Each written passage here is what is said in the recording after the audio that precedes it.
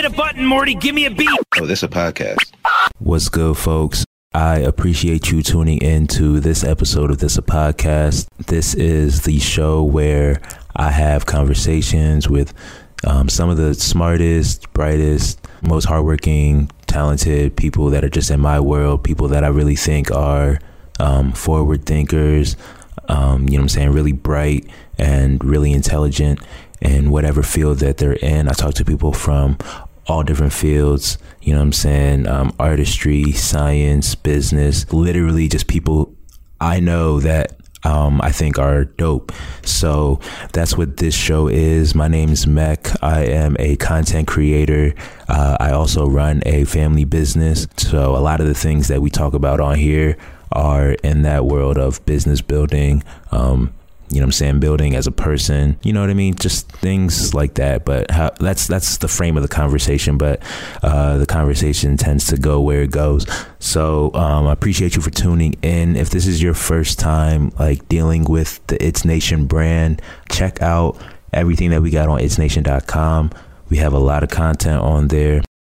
If you're into sports, we got Sporty Life TV with my homeboys, Serge and Theo. Right now, we're doing a dope docu-series following the Kennedy High School program as Serge and Theo joined that coaching staff. It's a whole new coaching staff, so we're documenting the journey of that. And we also have my homeboy Phil, who is, you know what I'm saying, a regular guest on this podcast. Now he has his own podcast called The Final Third. He's going, he is a soccer coach, so he's talking to a lot of his homies about everything soccer. And we have another show, another podcast called Live from the Back Seat. That's with my two homegirls, Josie and Simone. They're super dope, super funny. And we got hella content like on itsnation.com. Just go on there, you know what I'm saying, look around. There's hella shit on there. And also subscribe to It's Nation TV on YouTube. You know what I'm saying? That's where you can see a lot of our stuff. So I appreciate you for tuning into this, and I appreciate you for, you know what I'm saying, fucking with the brand. On this episode, I have a very special guest, Teresa Kona, on tap. Teresa is literally like a big sister to me. Literally grew up with her and her brothers, Serge and Theo.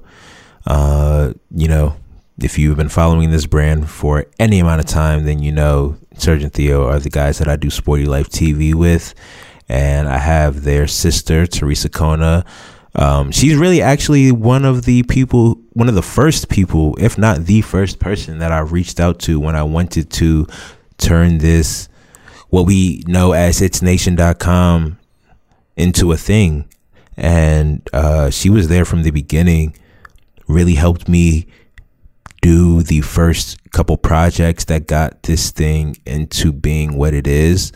And I'm always grateful for her for that. But that just kind of shows you the relationship that I have with her, the ties that she has to this brand and vice versa. So yeah, this was a very great episode. We talk about what those early days were like, what I said to her when I approached her, what she remembers about that anyway.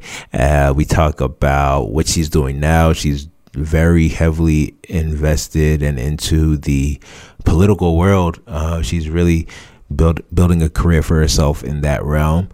We get into all kinds of different things about what it's like growing up as the only girl in a house full of boys and all kinds of different interesting stuff. Really great episode with my really, really, really good friend, Teresa Kona.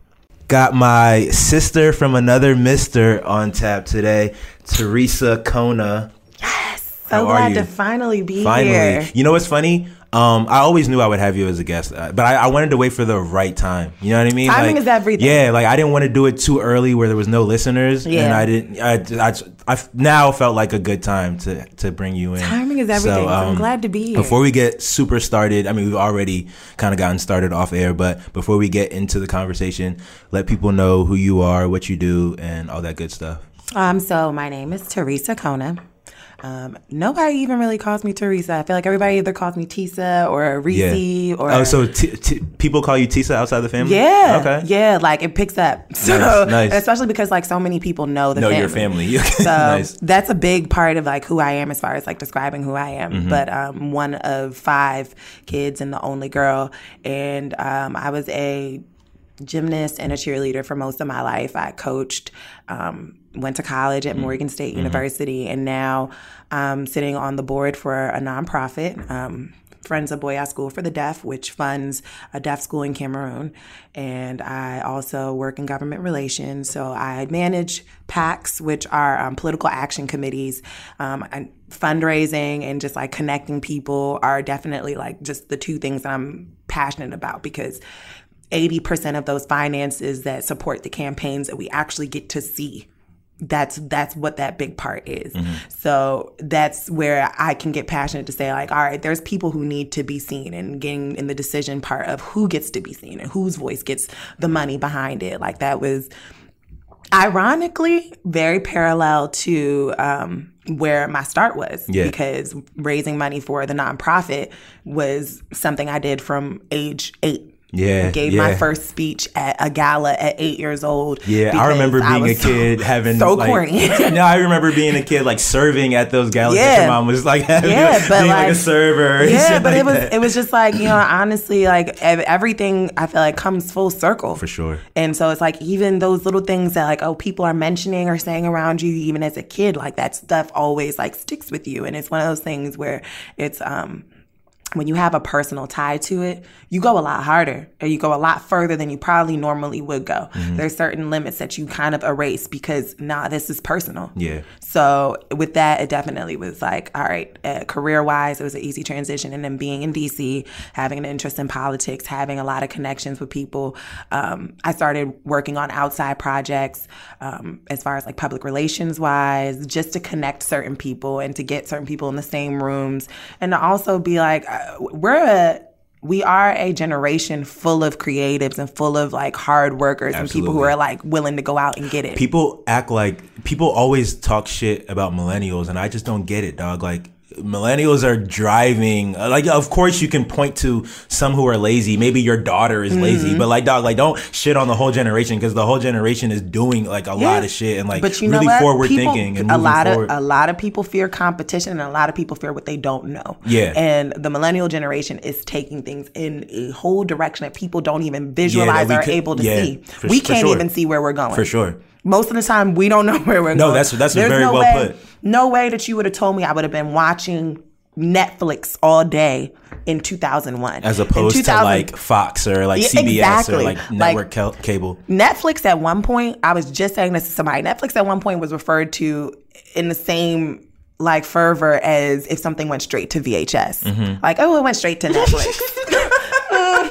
It's not worth my time. I went straight to Netflix. Straight up. Now, we be sitting there waiting for something to drop on Netflix. Like, Orange is the New Black to drop. Panthers. Like, Black Panther's on Netflix now. Like, you know what I'm saying? Great. Like, now it's on Netflix, and Netflix has their own rights to these things when it's like, yo, the things that we coming out with original series, things that we movies.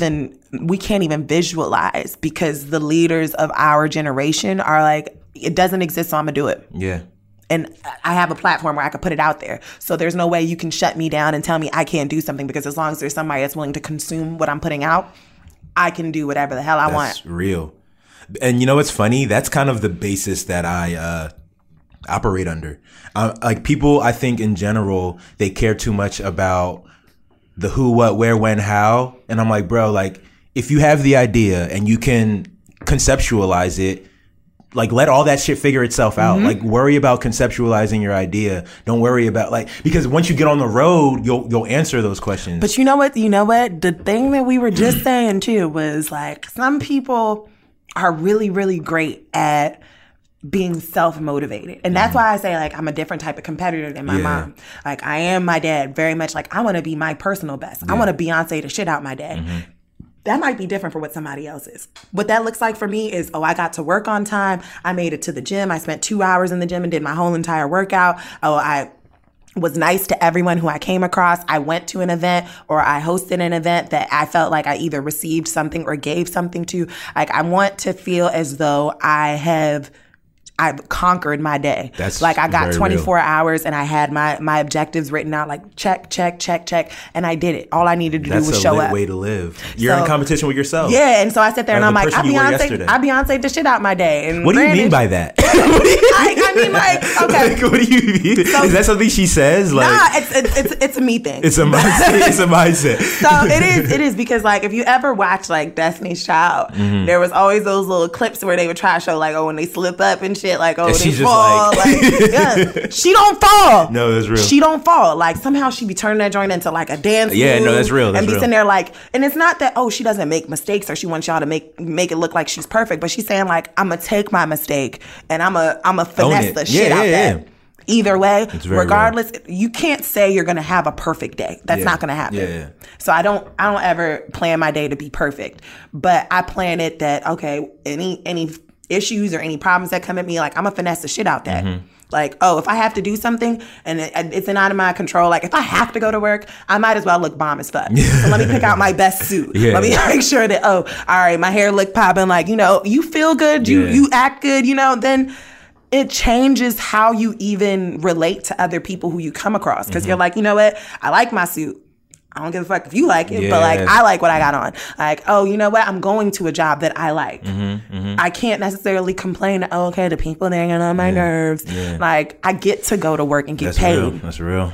That's real. So I feel like everything is a mindset, bro. Like whatever, and it's perspective. Like if you appreciate what you have, then you treat it differently. Yeah, you know what I'm saying? Like Beyonce your day is literally having that curveball thrown at you, and then you still being like. It's funny because I saw something on Twitter, maybe like not too long ago. It was like a montage of all her slip ups. Did you see this? I think it went viral. It was like a montage of all her slip ups, but they were like trips and then go into like a hair flip, or like, you know what I'm saying? Like it was like a trip that would go into like a dance move or some shit. Because the thing is either way, we have to keep going. Yeah, that's real. That's people. So real. People sometimes get so stuck in how bad they feel, and they want you to feel bad with them. They want like, you. When do we move past this? They want you to be at your pity party. I'm saying like, nah, don't invite me. Straight up. Don't invite me, because shit is gonna happen to me too, and I don't want to invite you. Invite you. Yeah, to come and feel bad for me. It's so selfish to think that you're the only person that bad things happen to, like, or that you own the worst problem at that. Oh yeah, that's very. Oh because my God, that's one of my well put. So one of my colleagues, like right now, I'm at an Investment Advisor Association, and so I do a lot of managing the political action committee that donates to people in Congress, and one of my colleagues, he's really well accomplished, hilarious guy, and he's worked for like NBC, and he's our communications director. Always has a great attitude. Easily my favorite person, and I just learned the other day that his wife has cancer. Damn. And he constantly sends emails like, oh, I'm going to, the hospital with my bride. Or he'll be like, I'm taking my bride to the beach. And I'll sit there and I'll be like, you know what? He puts a positive spin on the fact that like he has to fight this battle with her. Yeah. And I can't imagine what his low points are like. But if that's his low point, like, yo, you're Beyonceing the shit out your day, because you're saying like, this is what I have to deal with, and you're facing it head on. Yeah. But like, you're doing the best that you can, and that's all that you can do. That's all you can ask for as a human being. Like that's all we're all doing. Yeah. The best that we can. But I would have never known. And the only way I heard it was like, oh, I overheard it in conversation. And I was sitting there like, oh, this man was going to the hospital a lot. And he comes in and he smiles every single day. You have no idea what the person who's sitting behind you on the train is going through. Yeah. And they're getting up every morning and they're going to work. But you're so stuck in your own head about what bothered you or what's bothering you or what other people think of you. Yeah. That I can't stand. Yeah. I really can't stand when people get stuck on what somebody else thinks about me. Mm-hmm. I've had people come to me and try and tell me like, you know what so-and-so thinks of you? I don't give a damn. I don't want to hear it. That's not my business. Bruh, I've been of the mindset lately that I take my mental capacity very seriously. So like, I don't want people putting shit in my head that I don't think you will give me any good. You know what I'm saying? So it's like, dog, don't even tell me, like, you know what I'm saying? Working with my mom and my sister, like not so much my sister, but my mom will come in my office and like try to tell me things that have zero to do with me. And I try to catch her as early as I can in the conversation. Like, yo, like, if this has nothing to do with me, don't tell me, because I don't need like. And her favorite line is "just so you know." I'm just like, dog. Think about whether this is something that I need to know. You know what I'm saying? Because if I don't need to know it, like if it won't But you know what? People don't realize that they do it. Yeah. And I realized that they do it to themselves, so they assume everybody else is doing it. Mm-hmm. And nah, I'm not. I had to actually stop that. Like, I've actually had like somebody come to me and say, oh, you know, people think this, that, and a third of you, or, you know, and I've had to literally sit there and be like, what somebody else thinks of me is not my business. Not even your business, yeah. What you talked about when I left the room, let me tell you how much that was not my business. You didn't even come to me to tell me how you feel. Yeah. Somebody else who was in the room just decided, oh, it was important enough to bring it back to me. No, don't do that. Don't do me no favors. Straight up. Let that conversation stay in that room, because if they were saying something damaging. If you should have knew, you would know. Exactly. And if they were saying something damaging, or even if they were dragging my name through the mud, people who know me. So you're not telling nothing to nobody who actually knows me. Yeah. And the people who don't know me, if they believe you, let them. Yeah. Let them, because that should look even better when I be flexing on the gram and getting my shit done, and when y'all see me in public and you realize I'm not anything what somebody else said. Mm-hmm. It doesn't make me feel dumb. Mm-hmm.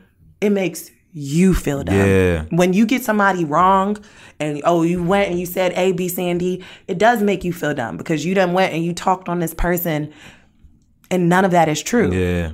I'm not accepting your truth on my life. That's real. I'm creating my truth on my life. Real. So even if I did something fucked up to you, I'm still growing. I'm still learning, and I'm still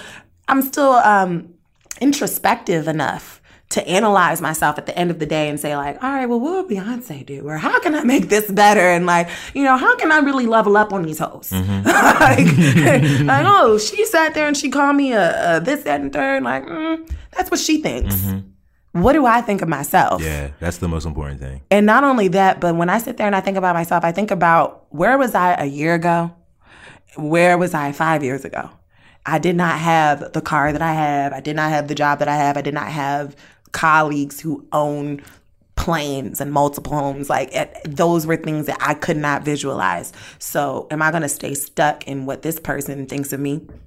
Or am I going to continue to grow in the circles that I'm in, and in the space that I'm in, and in the opportunities that God is granting me? Yeah. Those are my options. That's super lit. I can stay in what you think and be sitting here having a petty conversation about what you think of me, which doesn't pay any bills and don't mean shit. Or I can sit there and be like, all of this is ahead of me. Mm-hmm. Should I be paying attention to what the fuck is behind me? Yeah. Y'all can say whatever the fuck you want behind me, but like that don't sign none of my checks. Straight up. So it's been a very introspective year. Bruh, like I feel everything that you're saying, and that's been me over the last like 3 or 4, dog. Like I've been really it's just a matter of like I know who I am, or I'm figuring myself out but I'm figuring myself out, and it has nothing to do with what other people tell me about myself, or you know what I'm saying? Like, and it has nothing to do with other when people. You're African. Because your parents, like your family it's a whole nother thing. Like it's you know what I'm saying? Bro, I was literally talking about this maybe yesterday, about how like being African, it's like it's not like your parents suggest you to do this. It's like, awesome. This is who you are. Like, this is what you're going to do. Exactly. You're going to be like, my parents literally told me you're going to be a doctor. When you grow, you're going to be a doctor or a lawyer. Like, so literally it was so funny. I was literally telling a college friend of mine yesterday that literally it wasn't until I was like, I was probably like 22, 23, my senior year of being at Hampton.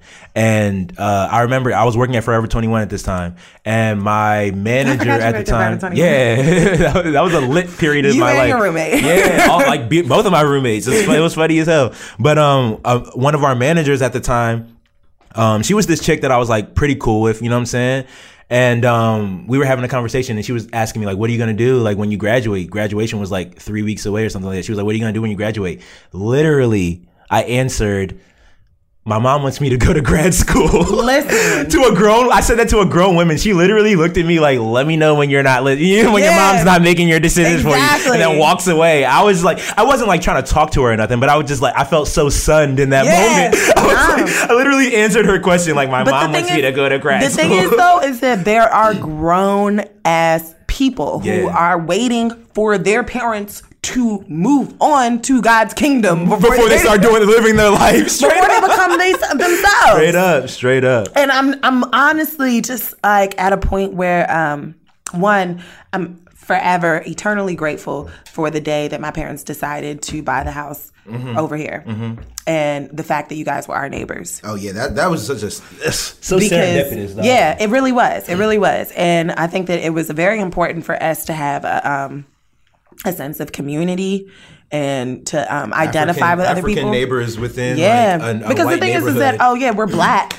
But like we're also African, and I feel like those are two completely separate things. They're different. Where it's very much like my experience is not identical to the other black girls. Like the pressures that I have are not the same as everybody else. And I don't know why I'm mentally struggling with some of these pressures that my parents are giving me, and other people in my class can get a C. Right, bro. Like niggas is happy. They I got a C. Yes, I'm like, dog, I can't take this B home. Right. You know what I'm saying? Like, I'm just gonna whoop my ass. Listen. What the fuck?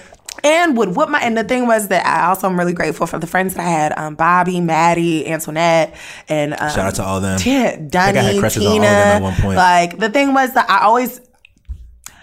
always noticed that like I keep a really good clique of good women around me that will like important. Literally be like I may not completely. Wait, that's know crazy. What you're going your through. Friends have really been your friends forever, though. That's crazy because like you don't see that in people. Like, and the thing is like we've all gone through like our like phases where like we didn't talk as much.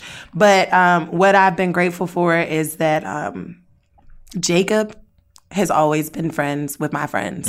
And he's always been a guiding light to be like, you know what? All right, give people time. You're a lot. You don't get things right all the time. So, give people time to also be able to absorb what you've put out there. And, if you're good to somebody, they're going to always come back to you. If you don't give people a negative thing to say about you, then anything that's put out there that's negative about you is a farce. It's a lie. Yeah. So to know that, all right, these women never did nothing to me other than support me, have my back. We might have some disagreements. We might have had some times where it's like, girl, I wanted to go to the club and you didn't want to go to the club, or those kind of things happen. But the thing is like those are things that you can always come back from. Yeah, those aren't those are just like living things. Like when you deal with someone on a daily basis, of course you're gonna have spats. Exactly. And then not only that, but like when you see somebody who has gone through a lot really start to like rise up and like do well, your heart celebrates. Like I clap every single time. Like, Tina does the Accra Food Festival. Or I clap every single time. Dunny sells a painting. Because it's like, you're still out here. You're still grinding. You're still hustling. And like, you deserve all of your wins. You deserve every single one of them. You are genuinely a good person. You never did nothing to me that made me feel like I can't fuck with you no more. And when I have my shit going on, they be the first ones like, oh, well, you doing this, you doing like, it's good to have that support system behind you of people who are like, I see where you're going, what you're going through. I understand. I sympathize with it. Or even saying like, I don't get it, but like, I'm here for you if you need something.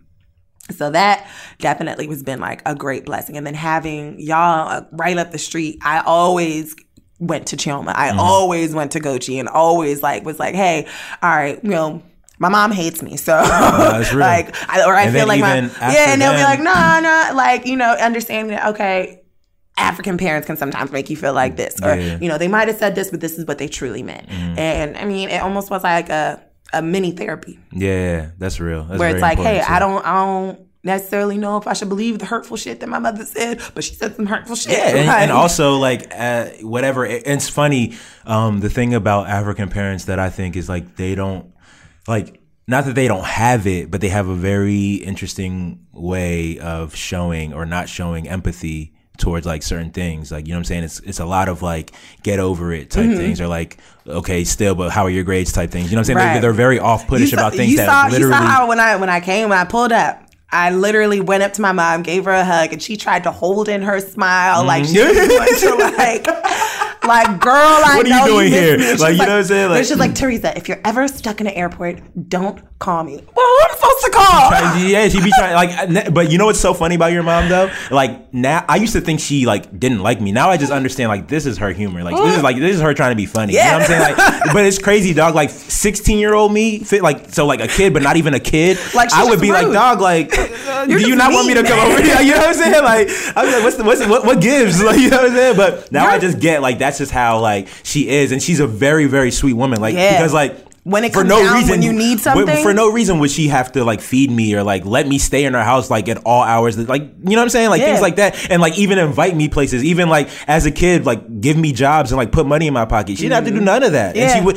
take me places, like all types of things. You know what's like, wild? Because we grew up like that, we naturally, when we went out into the world, we naturally thought people were like this. And I don't know if I ever thought that, dog. I didn't like. Oh, honestly, I did. Honestly, with your family, I thought people were good. I it's thought, so like, funny with your family. I was like, I kind of like was open. I was like, damn, like y'all like, even because I'm even seeing like Gus and Ivo who don't live in your house, but they come there and they're calling your parents mom and dad, and like y'all are like, if literally, I have food, you have food. Bruh, if so I got money in my pocket, you got money in your pocket. And then I used to think, it's so crazy. I used to think like Serge was the most sharing nigga when we were kids, like, but he was also not. Like it's so weird. Like he would have like some candy and no stingiest one out of all of us. He's the stingiest sharing ass nigga, dog. It's crazy. It's so crazy because like when we were kids, he might have something and be like, yeah, you can have some or whatever, but like. When you be like, yo, let me borrow this, he'd be like, nah. I don't know. Like when you want to borrow something, he'll let you borrow it. But when you want to like have a piece of his candy, he'll be like, nah. You know what I'm saying? I'm just Serge could sit there with $100 in his pocket, and you could sit there and run out of gas, and this man will sit there and be like, damn, what you gonna do? Nah, that's the thing. Like Serge was the type of nigga that was like, you're not about to, and he'd be like,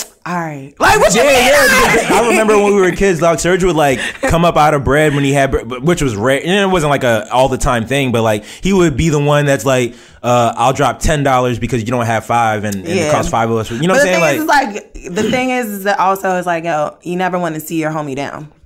So for Serge, it always definitely was like, I'm gonna wait until you down. I'm gonna be like, all right, come on. No, that's real. Or like if he got to come up. That's your come up too. Yeah, I felt that way. Like my little brother will definitely be off some like, yeah, you know what? I just gotta come up. They gave me free tickets. Come on, that's right. I was there like, what? How'd you get? And he was always the nigga that could like finagle some free shit or like finagle some like finesse without shit. trying, like, bruh. Like he doesn't. And the thing is, because he's very, very he's very much of an introvert. Mm-hmm. He doesn't go out asking people for nothing. Mm-hmm. He could not have and just be sitting there like quietly. And people will just come to him and be like, "Oh, Serge, do you want this?" And I'll sit there. I'll be like, "That's why I'm confused because I'm the same way. I'll sit there with nothing and no one's coming up to me like, "Hey, you like." But I would literally be with Serge, like waiting for like waiting outside of practice with no ride, and like somebody would be like, "Serge, you need a ride?" And they'd be like, "Yeah, but he lives next to me. Can he come too?" And they're like, "Yeah." No, I could be out there by myself. Nobody would be like, "Hey, Mac, do you need a ride?" You know what I'm saying? Shit like that. And the thing was that it was people young. It was people who drove past my house and still ain't look out. But Serge always was taking care. Bro, Serge had a ride any and everywhere. Like anywhere he needed to go with no license, he made it there. Serge and Theo definitely taught me the most about trusting God and having faith in God. Yeah. Because I definitely feel like it was some times where I questioned their blessings and I shouldn't have. But straight up. We be sitting there like, how did you? How? Yeah. And the thing is, like, honestly and truly, God loves me. Yeah, it's like I don't know. There's no other I don't know. You know what I'm saying? Like God loves me. Yeah. Like I needed something and I might have said a little prayer in my head, and next thing I know. You know what's funny? That same principle is why I be so passionate with people about like, yo, like just start doing the thing that you want to do. Trust that it's gonna work out. It's like I'm telling you, it's going to. Like it has to. Otherwise, like you're not going. I mean, if you're doing it and you're just being steadfast. Like these things that we worry about aren't real things. Like when they pop up, then you worry about it. Don't worry about it before it's ever even showed the light that just because you saw something happen to someone else does not mean that's going to be your like issue. You know what I'm saying? Excuses really will like eat away at your brain. That's real. You can sit there and you can come up with a million scenarios, and you can make them all valid as you want them to be. Yeah, you know what I'm saying? Like every really excuse is valid in my book. You really can. It doesn't matter at the end of the day. Over the last 2 years, I realized that excuses I wouldn't accept from other people, I shouldn't accept for myself. Yeah. So I had like a period where I just randomly gained like 20 pounds. Whew, birth control. But I hear that puts on weight. It does. And I'd never seen myself like that. Yeah. Being an athlete my entire life, I didn't recognize myself. Yeah. Couldn't fit my own clothes, and it scared me. And then that's when I had like gone to a doctor, and they'd said like, there's a lot of issues that you have to worry about because of your family history. So I could have sat there and been like, well, damn, like, I'm big, that's it. And in all honesty, I was like, no, that's dumb. I know exactly how to work out. And I know exactly why I don't. That's real. That's real. Like, and then I was like, because everybody will be like, "Oh, I don't have time. I don't." That's an excuse. We all make time for the shit that we want to do. Yeah, and I was like, if it's about time, then honestly and truly, it only takes me less than 9 minutes to run a mile, and you start losing weight after the first mile. So if I can put 18 to 20 minutes of my day into running 2 miles. Then boom, I've already burned enough calories. Subtract that from the 3 hours niggas spend watching TV. Exactly. You know what I'm saying? Exactly. Like, take 30 of those minutes to do something productive. Why can't I do both? Why can't I watch TV you and can. do this? And the thing is like, why can't I, instead of going on my lunch breaks and sitting there trying to count the hours for me to go back in and clock in, why can't I just sit on a treadmill and do what I normally would have done? But also add in the fact that, hey, this is something I want for myself. I want it for me. I'm not doing this for other people, but it's the fact that I don't want to have to worry about my health entering into my 30s. I don't want to have to look at myself and say, like, that's not the best version of me. I could definitely Super Saiyan this. I could definitely Beyonce this. I know that, by 30, I can have, like, a way better body than what I had when I was 21. Yeah. I have the time. I have the resources. I have a gym inside of my office. And if the reason why I'm not going is because, I don't feel like it. You know what I started doing? I started tricking myself into going to the gym. I packed a bag every single day. Like a gym bag? Yeah. Okay. Whether I plan on going that day or not. The joint is packed. I can't say. That's the habit. Yeah, that's a very good thing. I can't say, I don't have it. No, it's packed. Straight up. Every single day. Okay, I like this. I like it so far. Sunday, I lay out 7 gym outfits. Yeah. Boom. Coordinate them joints with some shoes. All of the tops, all the fun stuff women like to do. Like, exactly. I feel like half of it is like, I want to buy workout clothes. Yeah, Once you buy all the workout clothes, it's like, okay, now what? Right, exactly. So I'm sitting there and I'm like, all right, boom. I'm in all the Ivy Park. I got Nike this. like, I'm ready to flex. Straight up. I'm ready to flex. And look good doing it. Exactly. So I have all 7 outfits picked out on Sunday, and then I'm packing the bag at night, and I'm going to work, and I'm carrying this joint. This joint is heavy, so I'm already burning some weight just carrying it. Straight up. And we have a gym inside of our basement, so as soon as I get to work out down in the basement, I put it down there. That means in order for me, because you can't leave things overnight, in order for me to go home, I have to go down to the gym to pick up my bag. Once you're already there, what is your excuse for not getting on the treadmill? That's so interesting. Because that's how I know that I think. I know that I come up with an excuse about like, I don't want to go. Oh, I have something else to do. You already had to come down here. Now what's your excuse? Like, you're in here. now you're walking away from from what you say that you want for yourself. And that's a hard thing to do. Yeah. You can't walk away from your own dream when it's right in front of you. Yeah. You can't. When you've decided, no, this is what I want for myself, then like nothing else matters. And then once I started going, I had even started running in the neighborhood at one point because like I was in between jobs and I was like, you know what, fuck it. I need a run in. So I was going for a run. I remember one day I had seen Serge and he was really down about like just his workouts and just some of the people he was training with. And I was like, oh, come for a run with me. He was like, oh, I'm fucking run with you. I remember just sitting there and being like, all right, well, I'm going to run for my damn self. Right. I get back to the house. This nigga was lacing up his shoes in the garage. And I realized, like, yo, nah, you had a dream too. And in that moment when I offered you the opportunity to be like, let me go outside and train and let me go get it, you said no. And when you realized you said no to your dream. He sat on that. Bro, I do that all the time. He laced up his shoes and before I got back to the house, you were already in the garage. And I'm sitting there like, oh, okay.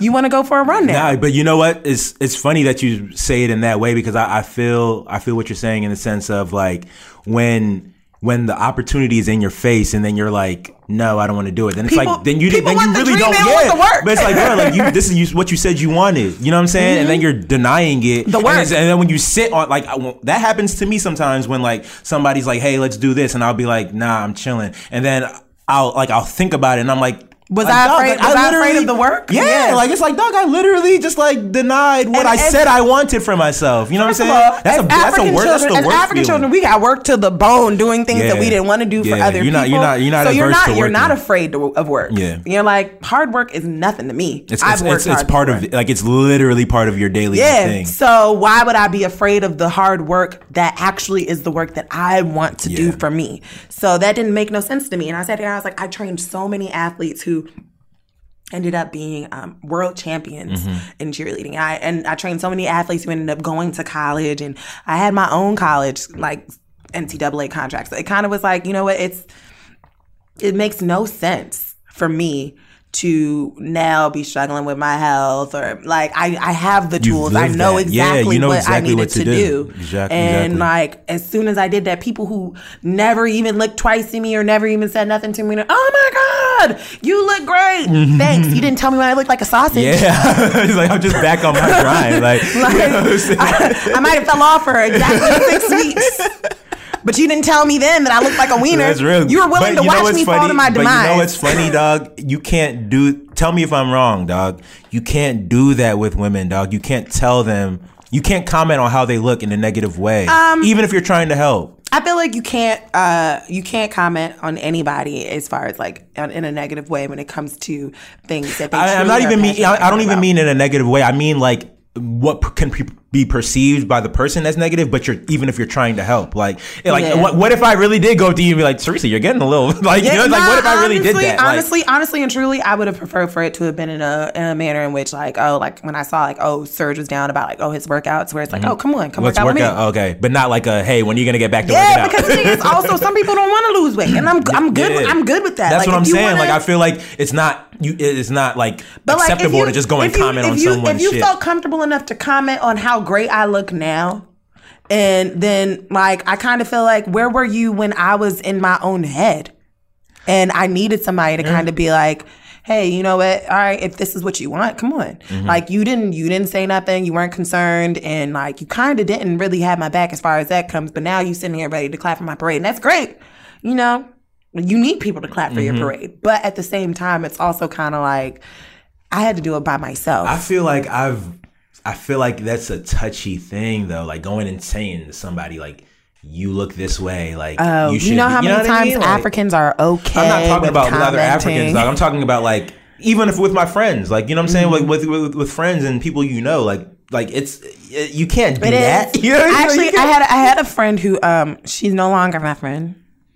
So literally had a friend. Yeah, I had a friend who she was gaining a lot of weight and smokes regularly and drinks, and her weight was getting it's hard to see somebody go from being like a smooth 130 to 200. That's crazy.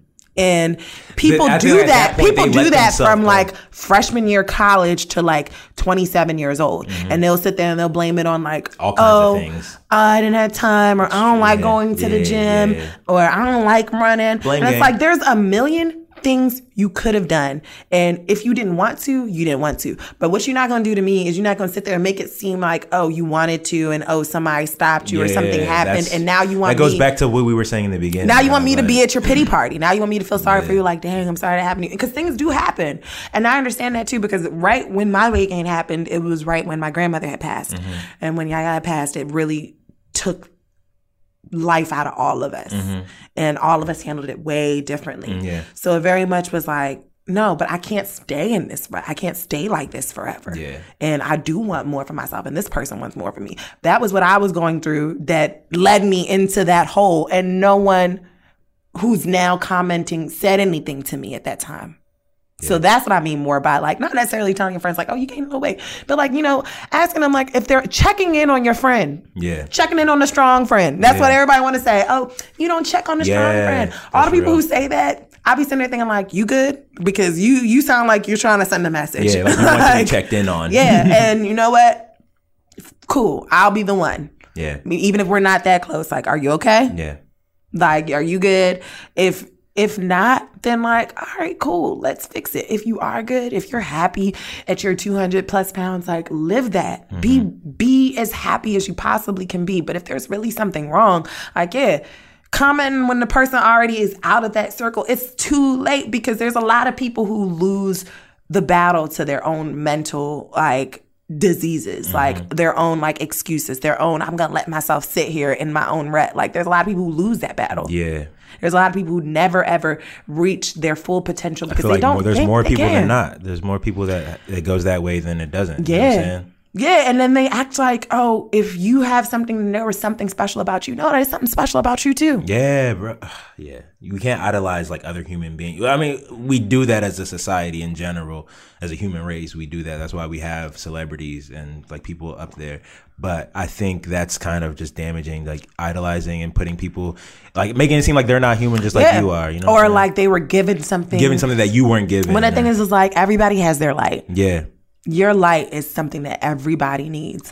And the randomest person that may not even know you for longer than 2 fucking seconds may need that light.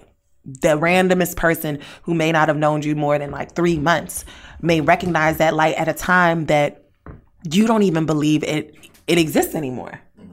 Because one of the things that actually really, really touched my heart was like, there was a time where like, oh, if I would doubt myself or if I would feel bad for myself, I felt like, all right, well, I would pour into other people. I don't want to spread like negativity when I'm being negative. I don't want to be around other people when I'm having a bad day. So I would like, you know, I am like the biggest Instagram hype man. Like I'll go under people's pictures and be like, oh, this is fire. Like if it's lit, it's lit. Like I'm gonna just go and like find some more dope shit and dope people. And there was like a girl who, this one actually still is my friend. Nice. She went through a really hard time, and I remember just being like, "Oh, this is something you're really good at. This is really dope. Like, you should do this." And she told me, she was like, "You know what? Your light is that you're always really positive. Like, you've always had a cheerleader personality where it's like, yo, we're gonna figure this out. We're gonna like get through this." And people truly believe that and follow that. Like, she was like, that's your light. And she was like, and the fact that like you just came and just was like, yo, you're good at this. You can do this. She was like, and I haven't talked to you in years. Like that to her was like a big thing. And when she had told me that, I sat there and I was like, that is something I take pride in. It's so lit when people tell you things about yourself that you didn't really know you were putting out there. You know what I'm saying? And it's like positive things. Like, because I was sitting there, I was like, I was feeling down, you were feeling down, and we both just lifted each other up at the same time. Yeah. This shit's orgasmic. It's like... no, it's really crazy. I remember there was a time when... I was talking to somebody. I mean, somebody was just telling me like about like things that they noticed about me that I wasn't saying like, oh, this is what my intentions are when I do these things. They were just literally saying back to me what in my head my life intentions be when I do these things. And it's just like, damn, that's crazy that you recognize that without me having, it's like I've been wanting people to recognize that, and I felt like no one was, and you, but you literally did. You don't know, but that your light illuminates bright, and when you're really inside of like your element, and like that's your gift from God. And if you stand in that light, if you walk in that purpose, like then more people are able to see that, and they gravitate to that because everybody has like something special about them where you're like, yo, yeah, okay, you might not end up being Oprah. You might not end up being Barack Obama, but you're gonna affect you'll be you. Someone. Yeah. And you're like the only you. Yeah. And there's somebody gonna be like, I really, really fuck with you. That's the thing. I think we need to take pride in the fact that we can have an effect on one person, 2 people, 10. Like, we don't need to touch 1 million people for us to be valuable to the world, dog. Like, touch your fucking family first, you know what I'm saying? Then your friends, then whatever community, like, stretched out that you can. But, like, it's funny, in grad school, we had to come out. I went to grad school for 1 semester. But, like, one of the biggest things that I learned, though, was I was going for business administration, and we were forced to, our assignment, I said we were forced to, an assignment we had was to come up with a motto. You hated this school, right? We were forced to. Oh my goodness. No, you really didn't belong there. One assignment we had was to come up with a motto, and my motto that I came up with is like, influence my circle. Like, just like influence my circle in any way I can. And from there, like whatever, like I can shine on like you, Teresa, and then you go and shine that on whatever, and then you tell your friends like, oh, like I learned this one thing from Mech, like, you know what I'm saying? I feel like that's valuable because that's kind of how you just like, spread your light, like you're saying. The thing is, and the thing is, it's like you never know where these things lead to, and when you kind of guard yourself and keep yourself to yourself, like you're not doing anyone any favors. Yeah, you're not doing the world a favor. You're not doing yourself a favor, and it's literally our nature to want to find like our purpose in life. For sure. To understand like why we were here. Why am I put on earth? For sure. And even some people feel like, oh, okay, well, having children is my reasoning for being put on earth. All right, then what happens when you don't have kids? And then what? Like, it's just kind of like, finding your purpose is finding your light and finding what you can offer to this world. And it's going to be in a different way from each and every single person. And that's great. That's beautiful. You need to fall in love with that. And then when you fall in love with that, everybody else is going to feel that love radiating from you, where you're like, I fuck with me heavy. And I like this part of me, and I'm going to like really, really feed that and just throw that out there. And the part of me that like I really fell in love with over the last few years was the fact that I can stop, pause where I am in life and say like, okay, well, I did this. How do I want to handle that better? Or, okay, this is coming up.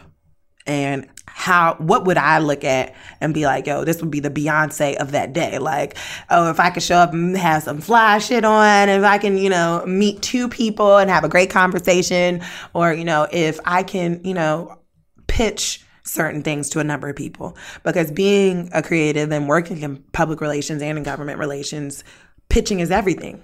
Pitching an idea to somebody that can possibly change a campaign or change the world or make them feel great about themselves enough for them to be like, I have a lot of confidence in this, and I do want you to go ahead and lead this. And like, being able to meet those objectives are what make me feel purposeful. Nice. And so it was very good to get that feedback from her, and especially seeing as, we had lived together at one point, and this is now years after we had like really been in like a lot of contact, and she was like, you're still that person. Nice. And like you still offer that positivity and that light, where like when I'm talking to you about my goals and my vision, like you 100% pour into that, and you're like, I could see that. Okay, we could do it like this. Or you're like, I know this person. Like, I can introduce you to that person. That's how I be. When yeah, people tell me shit, I'm like, let's make this work now. You know what I'm saying? Like, what are you doing tomorrow? Yeah, straight up. You know what? I feel like this is a good.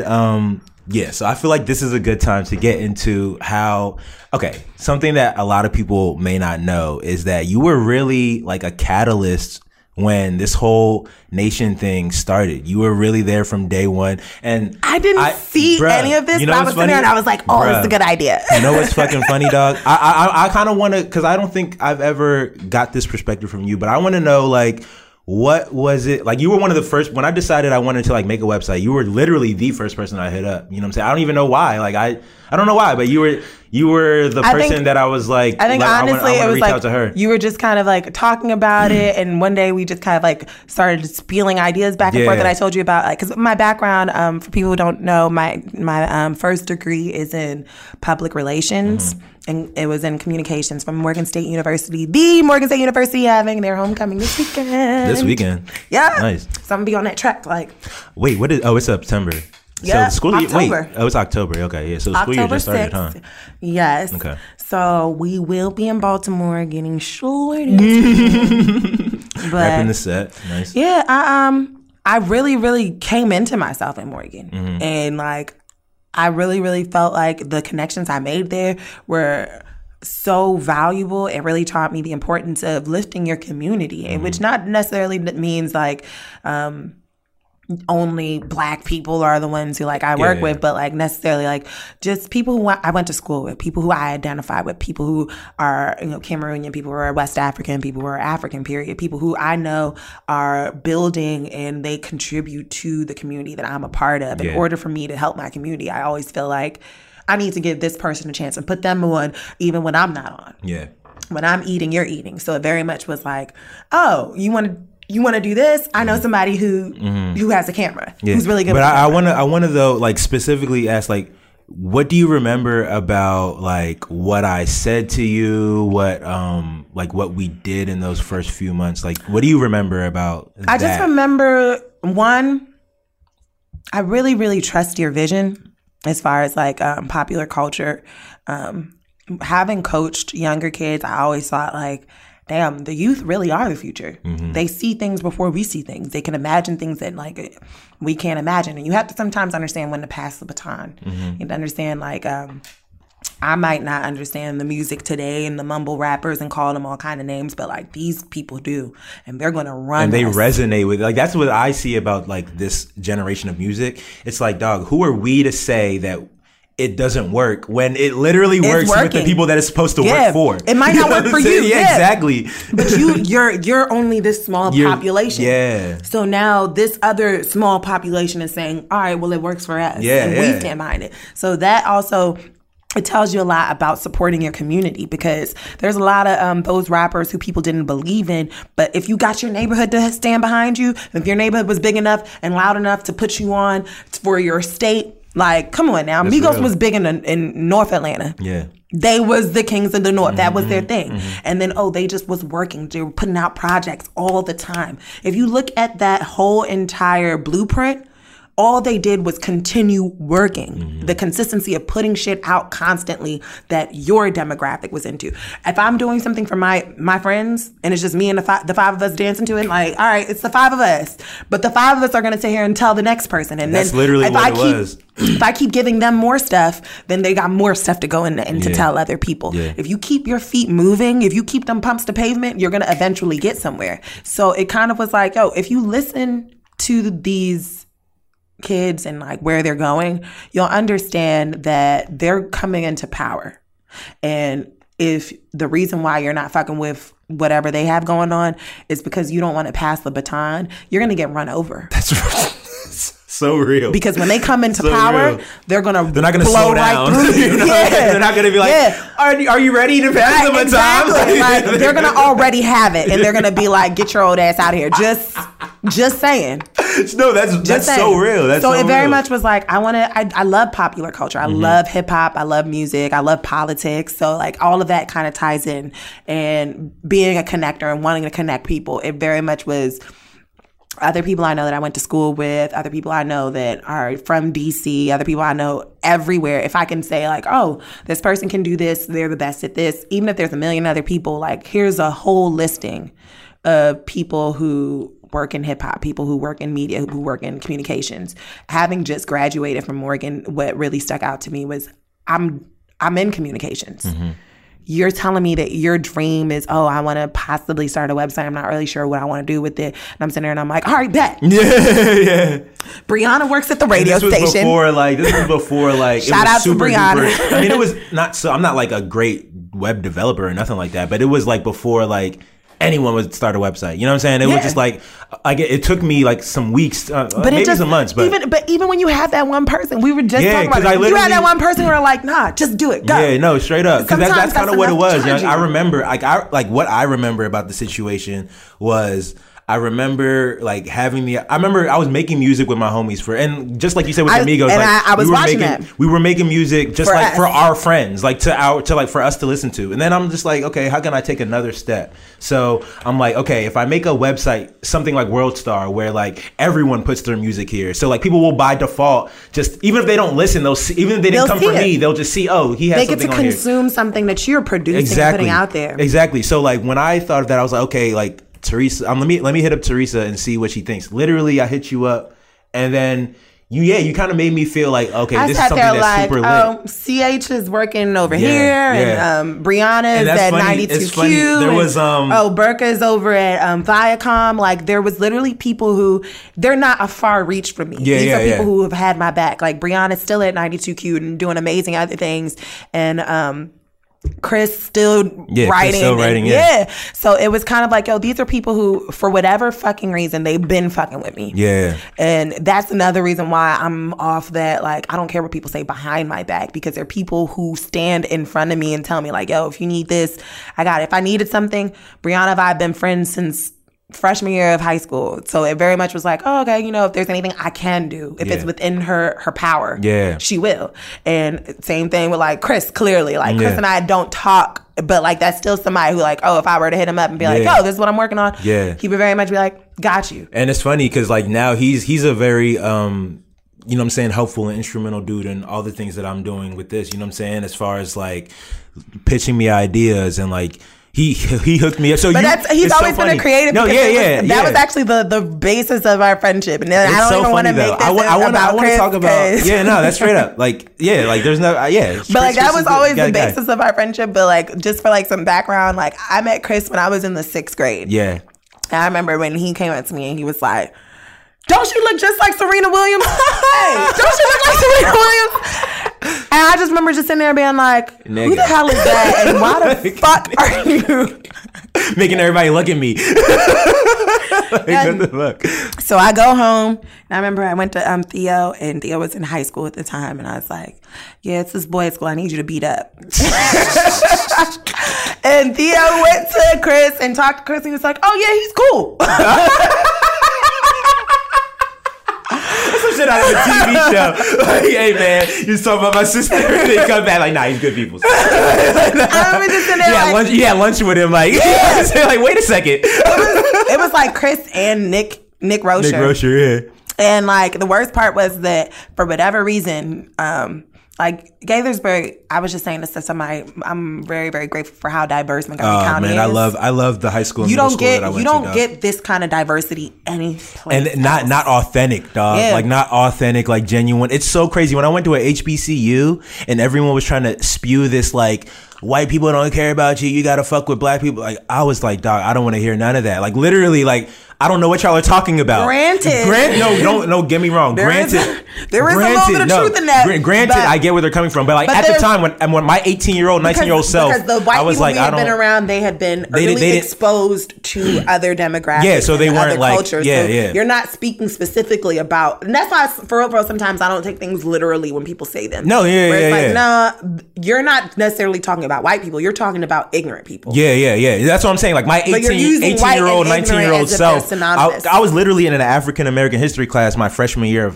of Hampton, being at Hampton, and this is what like my teacher was saying. He was just like literally talking about like just talking down on white folks, and I'm just like, dog, like I don't feel that way. You know what I'm saying? Because you know, that's what I'm saying. I don't teacher. That's what I'm saying. Like, wherever you were, even politically, I do believe that. No. Like, I don't feel that way now. This is what I'm saying. Like, because I went to because of Gaithersburg and how I grew up, it made me feel. Now I'm weary of the people that. Now it's like, okay, I need to understand you as a person. Like, fuck skin tone. It gave us a great like range, because that definitely was like, if we would have went. I'm not judging you by your color at that time. Like, I'm just judging you by do I think you're cool or not. I feel like sometimes if we would have went to Gaithersburg and we would have went to like a University of Maryland or something, we would have been overly trusting. I think so. Yeah, that's super right. We would have expected them to act like how. Like, no, white people would never do this to me. Right. You know what I'm saying? Right. But then it was like, but we went to HBCU, so it was kind of like, no, actually, this person did have an experience. Yeah. And that's a real experience. And not only that, now that I'm paying attention to it from their perspective, I'm like, yo, there were some things in Gaithersburg High School that I was like, oh, this was a racist thing. Yeah. You know what I'm saying? Like, when I'm getting stopped by the cops, I'm like, okay, this was a racist altercation. Yeah, but in the moment, I was like, whatever. Right. I was just wrong place, wrong time. Like, but like, it took until I got to Morgan for me to call Serge one day and to say like, have you ever been pulled over by police? He was like, yeah. Dog, it was like every other weekend for us. That's what he said. He was like at least like once a week when I was driving Daddy's Mercedes. Yeah. He was like, Serge and my dad have the same last name. Yeah. And he would still have to sit on the sidewalk and wait for them to call Daddy to confirm. Stories, dog. Like all and I would sit there and be like, yo, what? I literally legit, I won't say no names because I'm pretty sure most of the people that went to Gaithersburg are probably gonna know who I'm talking about. Had a cheer mom who I already know you basically who had basically told people that I told everybody that my parents were doctors. And she was like, why would you lie and tell me that your parents were doctors? I was like, I never told you that. Number one, you never asked me. You saw the big house and you thought like... Yeah, number two, you know what was really offensive about it? You never tried to get to know my parents, and you could have. Me and your daughter cheered together for 4 whole entire years. So you had every opportunity to be like, oh, these are new people in our community. Let me get to know them. Let me find out more about them. And if you did, you would have found out about the deaf school. You would have found out about the home we owned in Forestville. You would have found out about the businesses that we owned in Cameroon. You would have found out so much more instead of just naturally assuming and trying to compartmentalize everybody into either they're drug dealers or they're doctors because they're African, like, or they're scammers. Like you came up with your own conclusion and then you tried to force that on me. And I sat there and I was like, you came up with that. She was like, no, you told everybody. And I was like, okay. Don't know why I would need to do that. Like you're not making any sense. But that's racist. Whatever experience you went through, you might not identify it as racist because it's already been normalized to you. but it actually is. And it wasn't until like I got to Morgan and I started sitting there thinking like, I have to worry about my little brother. Yeah. Because there were people in Gaithersburg who actually got brutalized by the police, beat up by the police because, if they got pulled over randomly, like how he got pulled over randomly, if you happen to have had some weed on you, then that's your life sentence right there. Yeah, that fucked my your life. whole, Your life is ended. I think I got caught with a tree for the first time my freshman year of college. Like first time actually getting like. But meanwhile, our homeboys who were white, who went to high school with us. That's something that I recalled. Like when I would get stopped by the police with white folks, it was never what it was when I was stopped with black folks. Like, and because like the white boys that I was hanging out with were way more just like out there and way more rowdy, I would get pulled over with them a lot because we were actually doing things worth being pulled over for or worth being stopped for. Yeah, but when I was with the black folks, you're it was not literally say anything because you're like, and I'm just there. But it's like we would get let off. You know what I'm saying? When I'm with like literally with black people, not doing any like maybe we have too many people in the car, not enough seatbelts, things like that. It's like literally you tell us and then we can leave. All right, but it's like curb. but it's literally sit on the curb, search the whole car. It's literally let me call like, your parents. Where are your folks at? Why are you out at this time? It's how do you have a Mercedes, bruh? And it was and you're 17. But again, I chalked it all up as getting stopped by the police, whatever. You know what I'm saying? It wasn't until college and after college that I was like, this is a 2-hour altercation versus a 30-minute altercation. This is a full inconvenience to my life and a threat on my life. Yeah, straight up. Because if you do find something, which granted, you might. Like, I'm not saying I'm out here being holy, but like, neither were the white boys, dog. Like, they had weed too. I deserve a chance in my own life. Yeah, that's real. And not only that, but that's an attack on your youth. Yeah. Because once they attack you at your youth, and that affects you for years and years to come. And mentally, what that does to you, it really fucks you up. Because like I said earlier, like when you get inside that hole of like, something bad happened to you, like you do get into that pity party mode. And like you don't necessarily have a lot of people reaching out to you and trying to find out, are you good? Are you okay? Mm-hmm. Because like even with the instance with Theo, what happened to him in West Virginia when him and his friends got in trouble. Yeah. That was a whole very much, I was like, you have to rethink your life now. Like, are you going to finish school? Can you finish school? Yeah. Like, can you get this erased from your record? How long is that going to take? How many jobs can you get with this? And not only that, but like, if you can't finish school, now you have to go into life without this degree. And then what exactly is going to become of you? What is your future going to become? Because they've already attacked you at your youth. Mm-hmm. They took you out from the beginning. Mm-hmm. And then they made you feel like, we're treating you fair. Yeah. Oh, fuck out of here. That's what's funny because like that's what I thought. I was like, well, whatever. Like this is the system that I got to go through this. You know what I'm saying? I didn't look at it as like literally for the same thing you would let a white person go. Mm-hmm. Like you know what I'm saying? You wouldn't even like literally. I had fucking weed residue on my tongue. That's what I got arrested for. You know what I'm saying? Like not like a whole blunt or not like literally like I swallowed a blunt. You know what I'm saying? And I had the residue on my tongue, and that's what like I got in trouble for. Yeah. And then literally it was brought up 4 years later after I graduated. I'm trying to get. I was told if I went through this program, of yourself. I was told if I go through this program, it'll be taken off my record. You know what I'm saying? Mm-hmm. 4 years later after going through the program, I tried to apply for a job, and the lady that interviews me, she was like, "I went through your background check, and this came up." And luckily, the lady like was nice, and she trusted me, you know what I'm saying? But like I was just like I was baffled because I was like I didn't even think she would see that. I thought it was gone, you know what I'm saying? So like and it's wild because it is a pseudo racism that people don't identify so that they think they can write off when it's like, nah, son, you can fuck up somebody's entire life and drive them into a depression that can literally end their life. Yeah. And you don't care. Yeah. You're not actually trying to help anyone. You are literally just trying to hold back someone. Yeah. That's it. Yeah. So like that shit really balanced me out going to Morgan. And so it's just one of those things where it's like, I'm grateful for Gaithersburg for giving me the perspective that, hey, not everyone. Yeah. Nothing is that definitive where it's like all people. Yeah.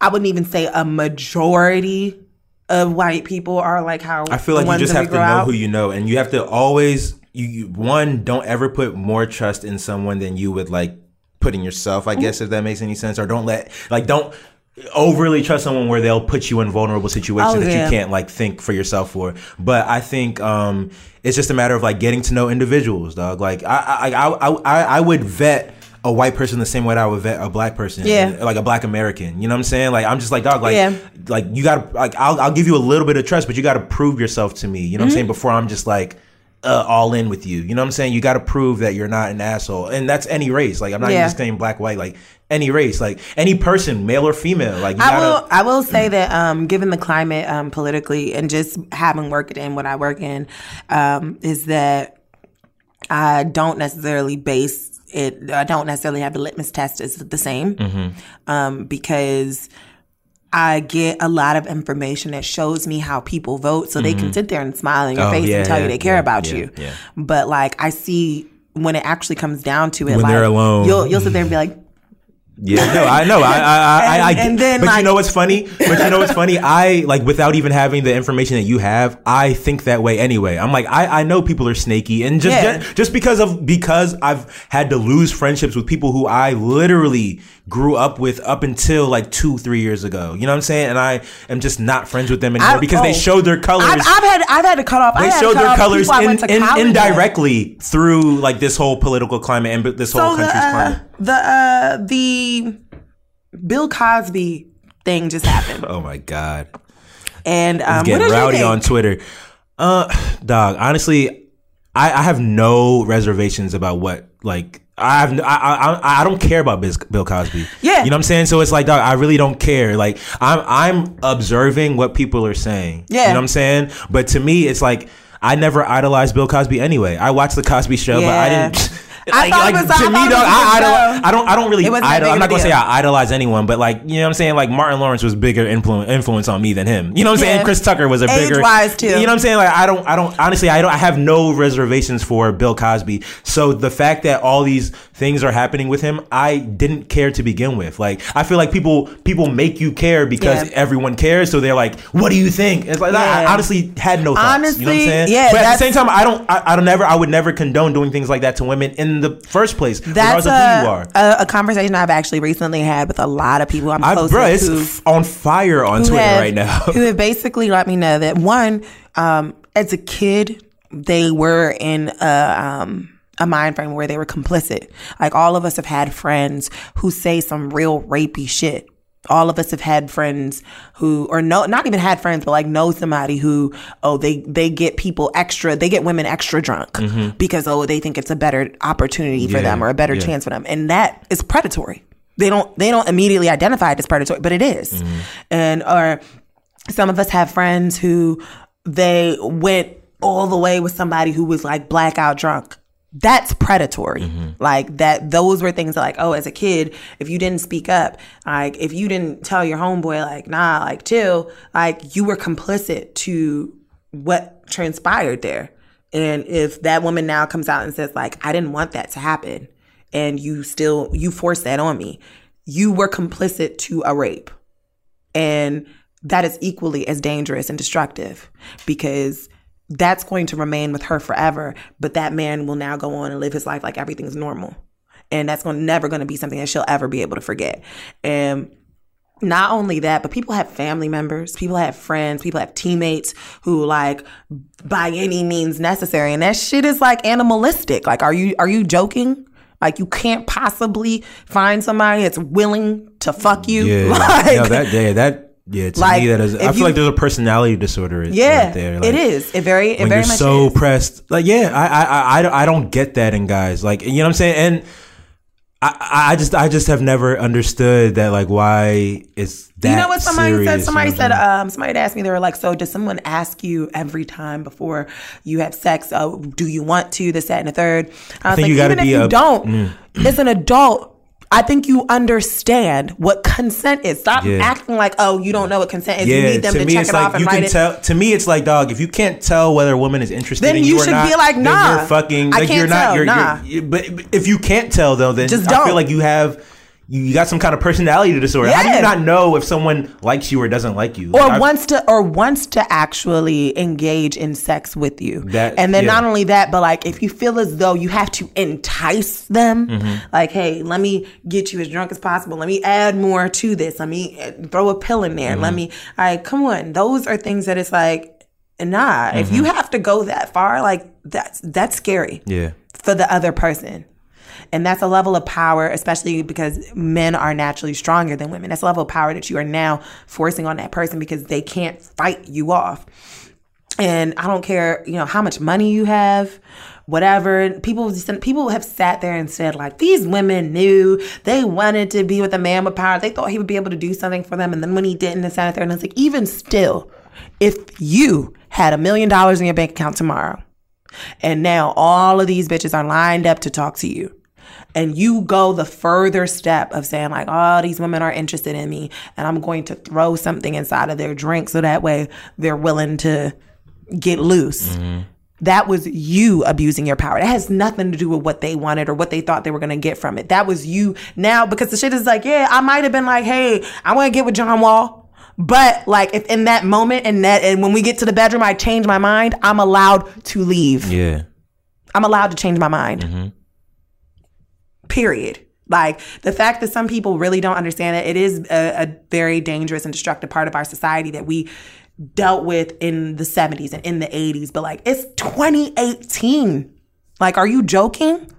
Like, you need to actually ask to actually understand whether or not, then you shouldn't be doing it. Just let that go. But I think like when you say it's 2018, I feel like the reason it's still an issue is because, one, you got people who like these people are raising these people, mm-hmm. like younger people. You know what I'm saying? So like people don't understand. And they're like off some like boys will be boys. Bro, like entitlement is something that's passed down. You know what I'm saying? Oh, yeah. And this really stems from like entitlement and I mean, I guess entitlement is really what it stems from. Yeah, like that's all it is. And narcissism. And not only that, but like people granting the power to people like as if they are holier than, or they're above everybody else. Yeah. Because you granted that pass to Bill Cosby for what? Like, I had a homegirl that went to Morgan with me. She had posted the picture. Of course, I said like, if Bill Cosby has to go to jail for something that happened 35 years ago, then the woman who lied on Emmett Till should go to jail too. She's dead. But... And I sat there and I was like, well, actually, both of their sick asses. She died, No, right? I think she's alive. Oh, I thought she died recently. Possibly. I know she wrote a book because Dave Chappelle did a joke about her. Oh, yeah. I think she died. But recently, like in 2018 or in 2017 or something like that. Yeah. I think. But yeah, the whole entire thing was basically to say that she should be in jail too. Mm-hmm. And I was like, honestly, both of their sick asses belong there. Yeah. And she was like, well, come on, you know how many times white women lie on black men and that and the third. Like, this bitch could be lying and that and the third. And I was like, he admitted on tape that he put something inside these women. That right there is the sign, seal, deliver. I don't think one wrong justifies another wrong. Like, I hate when people like, what's the comparison, dog? Yeah. Like, I mean, I see why people are comparing like the white guys who did the same thing versus the black guy, but still, it's like and I don't. That just means that they should go away too. I don't think it's a comparison. I think it's like they should go away too. Yeah. Like, you know what I'm saying? It's not like why is he going away, or he shouldn't go away because they didn't. It's like no. Like, let's make sure that they go away too. Man, so when she had said that, she was like, come on, Teresa, you should be doing more for our community. And I kind of cocked my head back a little bit like she's out against John Legend or like niggas who aren't raping women. Doing more for my community. Like, I sit on a non-profit board. Yeah. I work in politics. Like, I attend events in our community and I actually plan events in our community. Yeah. So if you're talking about what I'm doing for our community, what I won't do for our community is protect predators, because that makes us look like, are you joking? This is like when people think that all black people steal. And when you walk into the store and they treating you like, oh, you're a thief, and you're like, oh, don't follow me, I got money, it's and a third, but your homeboy's back there stealing. Yeah. I'm gonna defend that. Yeah, how can I defend that? Now my homeboy done stole, and I'm sitting there like, you treat us like it sounds that's their work cited. You know what I'm saying? Like, you're citing their case. Exactly. Like it sounds dumb. So you're protecting a predator instead of actually worrying about how do you help the victim. And then you're deciding if this person doesn't get to be a victim because they're a white woman, and white women have done a lot to black men over the last 400 years. Yes, white people have done a lot of fucked up shit. I agree. But if when we get power, we decide to now become the same enemy in which we hate, how much better does that make us? And I really sat there and I was like, yeah, no, I can't follow you. Yeah. I cannot be friends with you because you are now deciding to be a part of the problem and calling yourself the solution. Nah, I can't do that. Then if, as far as like work in the community, like if you were in the community, if you come out, you will see me. When there's things going on. No, I've seen you. It's crazy. I see you like on social, like at the women's march. Yeah. I see you at like I see like, you at a rally every like other. Yeah, month. and the thing is, I'm not a professional protester, but like the shit is like. But it's like you're doing your part. Yeah, if it's something that I really actually am sitting here talking about, I feel like a hypocrite if I'm sitting here like, women deserve this, and then when the rally come, I'm like, you know what, I'm just sitting at home. I'm gonna go to brunch. but there's a brunch at that time, right? But like just sharing the pictures, exactly. And shit like that, yeah. But like also being a part of the grassroots part of the movement and being a part of things from like the very beginning. So that's why like, oh yeah, I'm mentioning like, oh well, this friend has that going on, this person has that going on, because I see people from the very jump that I'm like, damn, that shit's gonna be dope. Just like with It's Nation. Like I saw it from the jump and I was like, that's gonna be dope. The more people I can mention it to, the more they'll check it out. Like my friend Betty, who, you know, she's getting her own thing started, and I was like, nah, this is dope, and he's been doing this for a while, so it's going even further places. If I can come out and support, or even if I can connect somebody to be like, hey, yo, check this out, I'm going to do that. But don't come for me and try and be like, oh, you need to protect our community. Like you need to I would try not harder. protect Serge if Serge did some fucked up shit like that. I would have been like, and you know my mom too. She would have been like, he can sit in jail. Like you did some fucked up shit. I feel like that was what your mom's sentiments were towards Theo was at first, before she got like all the. I mean, just from when I because I was kind of a kid when that happened, and I feel like I just would hear her and my mom talking. She would very much be like, yo, if you did something fucked up, like man up, take your shit.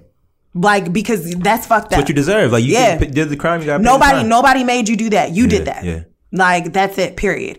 And the thing is, like, she's very, very strong, and I love my mom to death. I really, really do. Like, we are one and the same. And sometimes people will try to, like, shade her or shade me and be like, you act like your mom. Good. Because she don't take nobody's shit. Yeah. And not only does she not take nobody's shit, but if you did the crime, you man up and you do your own shit. Yeah. You handle that shit. And it's not that, oh, I don't love you, but it's that, you know what, if you got to sit through jail and serve this sentence, like, all right, cool, we serving it with you. It's funny. I'm not about to sit here and defend it, though. There's a saying, like, nobody's coming to save you type shit. Like, you know what I'm saying? You do something, who do you think is going to come and save you? You know what I'm saying? Like, and I think that's where the entitlement comes from, especially with, you know, like the Brock Turners, for example. You know what I'm saying? Like, they get saved. You know what I'm saying? It's not, but it's not up for us to be like, oh, well, because he got saved, now, like, I should get, you know what I'm saying? Like, we don't know we don't control our when that shit happens to us, we be shocked as fuck. We don't control because when OJ got off, we all sat there like, yo, we acted like that was a win for the whole black community. We were like, are you serious? We got away with this? Yeah. And the shit was that was wild. And what's fucked up, because I feel like we kind of wasted that one on a bad apple. Yeah, I was gonna say, you know what was wild? Because when you get saved, you have an opportunity like that, and the shit is like, it's really fucked up. And now they looking back, go like, look what happened when we let OJ go. Like, now they're not letting no black people go. And not only that, but like, it's really fucked up, because he could have taken that opportunity. He could have turned it around and been like, whether he did or he didn't do it. Criminals, dog. Him, Suge Knight, like, they can't stay out of jail, dog. And you know what these motherfuckers had the nerve to do? They had the nerve to ask OJ what he thinks about the Bill Cosby joint. You know what's funny? You know what his response was? Let me guess. Go ahead. They should have put him on house arrest. You know, he's old and and I sat there and I was like, okay, OJ. the pot calling the kettle black. Don't nobody want to hear what you got to say, man. No, but it's so funny when Shut up, Juice. Shut up and play football. Nah, but it's so funny when people ask, like, I think people do that on purpose, dog. Like, you ask people who aren't, like, you know what answer you're getting. You know what answer you're getting when you ask. Like, I heard somebody ask one time, and I've said this multiple times, but it's just always so funny to me when with the whole thing with Donald Trump, like before Donald Trump got elected. Oh no, I think around the Black Lives Matter movement, somebody asked Young Thug what he thought about the Black Lives Matter movement.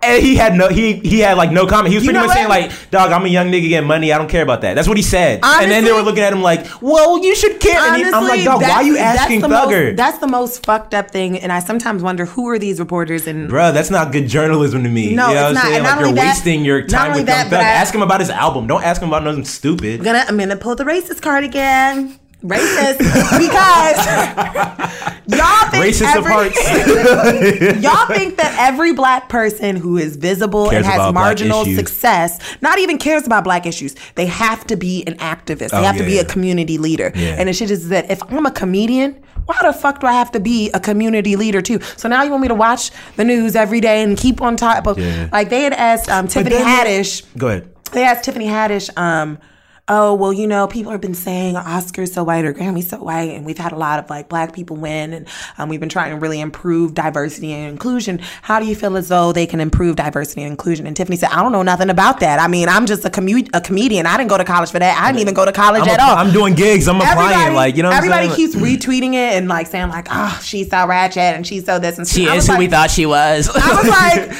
she just told y'all she didn't go to college. Why you asking just her? asked her, how do you solve something that's been a problem for 400 years? Yeah. Why don't you ask the motherfuckers who did it? Yeah.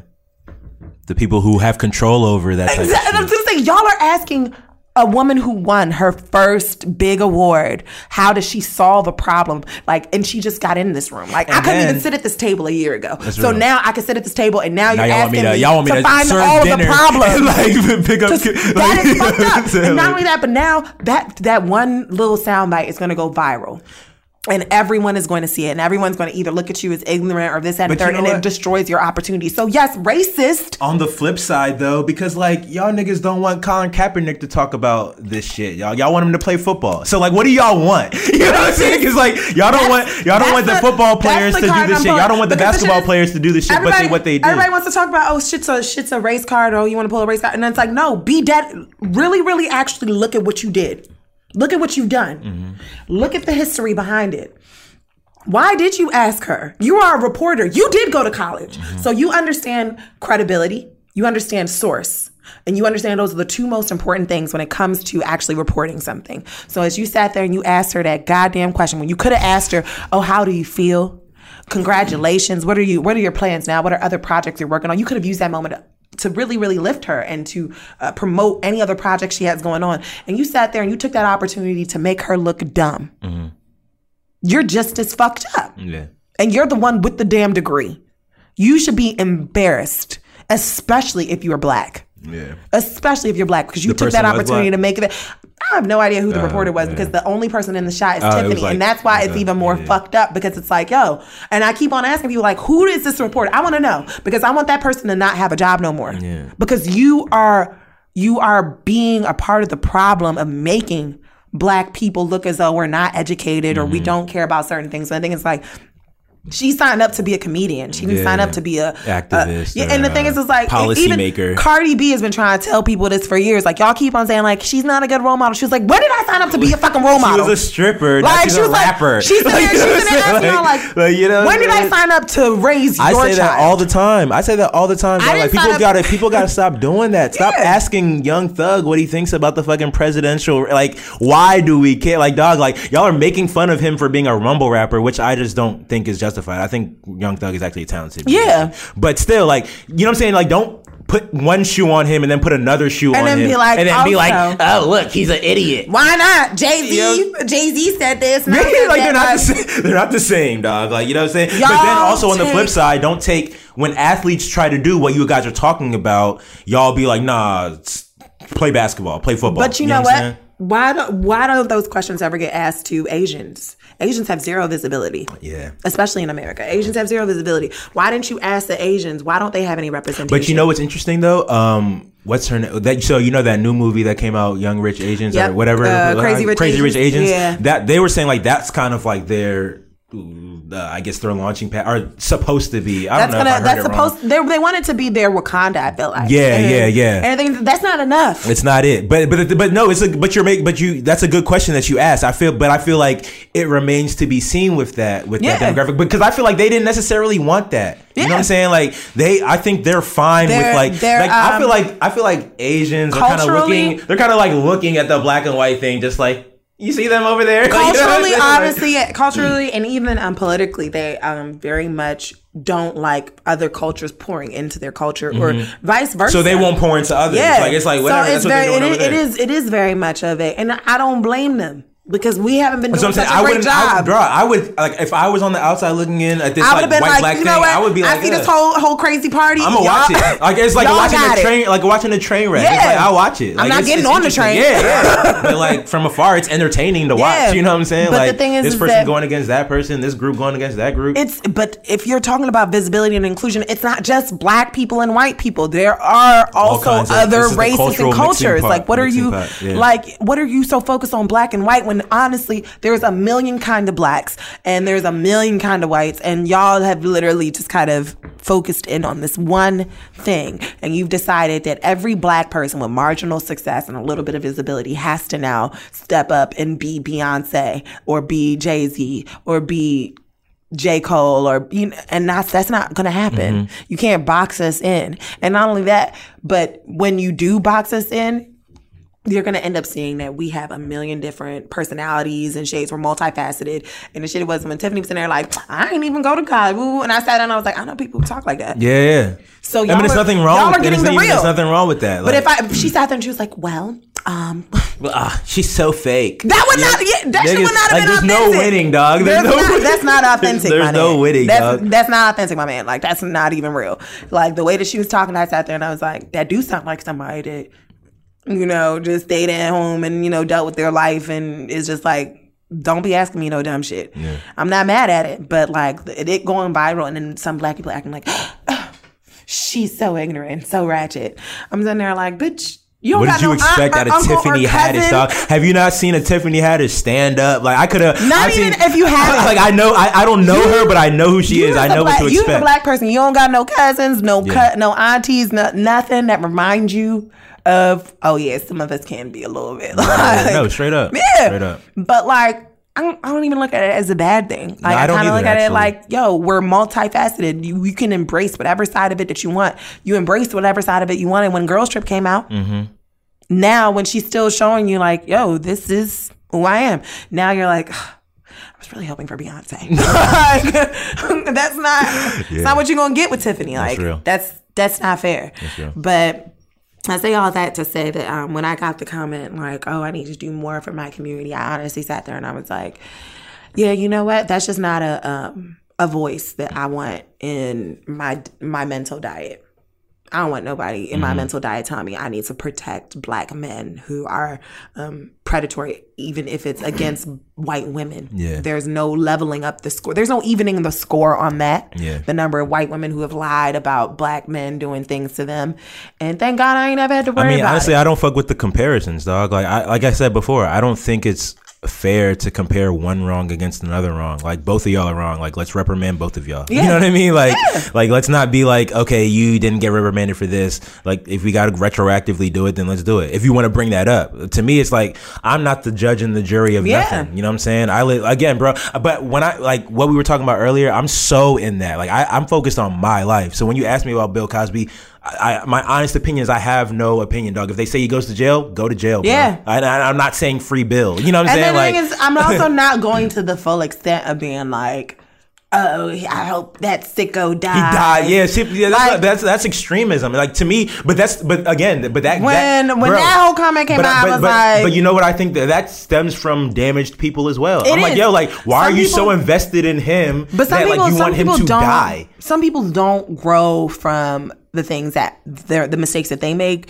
and so I feel like they don't expect other people to grow from their mistakes, because there are people who I know that they might have knew me in 2006 or they might have knew me in 2007, 2008. They might have some things to say. Yeah, they might expect me to still be this way or that way, and they would be like, oh, she's this, she's that, she deserves this. I've actually had somebody who used to be my friend like try to tell other people not to be friends with me because I'm this way or I'm that way. Try to uninvite me from like trips and like events and stuff, and I'm like, Nicki Minaj reference, you trying to block my bag.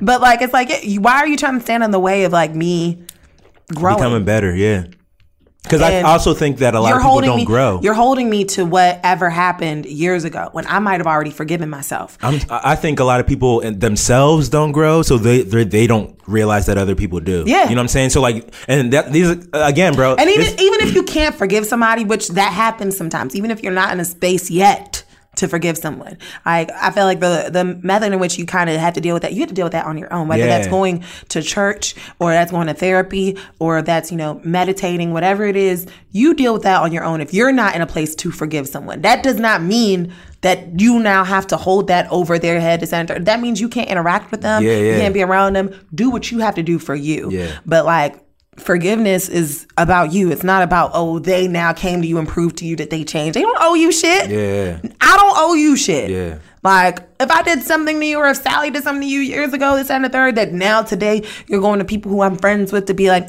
girl, she this, girl, Better she watch that. out for her. She Number did this one, 2 years ago. First of all, if they believe you, great, because now I know that, all right, they don't really know me. Yeah. Like, if they believe you, whatever, that's fine. That says a lot about them. Yeah. It doesn't necessarily define who I am.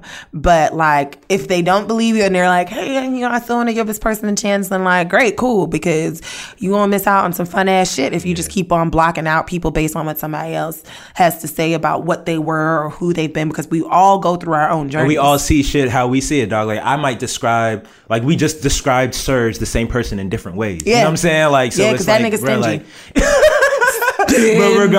but the point, you know what I'm saying, is that, like, you know what I'm saying, what I have to say about somebody is my perception of them, you know what I'm saying, based off my relationship with them. So like, I feel like, bro, like a theme of what I be saying is like, dog, like, you gotta have your own opinions about everything. Like, you can't, yes, you should listen and you should like internalize what people say, but like, you still need to form your own opinion, dog. Yeah. I don't like, let me not say I don't like, but I can't, I don't really like appreciate people that don't allow themselves to do that. Don't allow themselves to formulate their own opinions about anything, dog. Or the ones who will come up to you and be like, this person said this, so this is what it is. Or it's like, all right, before you even said what you think, the first thing that came out your mouth was so and so said, like, they're not even here. You're gossipy, dog. They're not even here. Why are you? Yeah. So you've you've been thinking about them all day.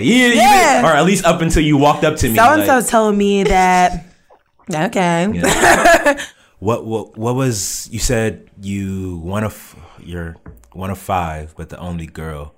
What was that like growing up, being the only girl in a house that I know was like five strong dudes, like testosterone ass niggas? Like, what was that like? You know what I'm saying?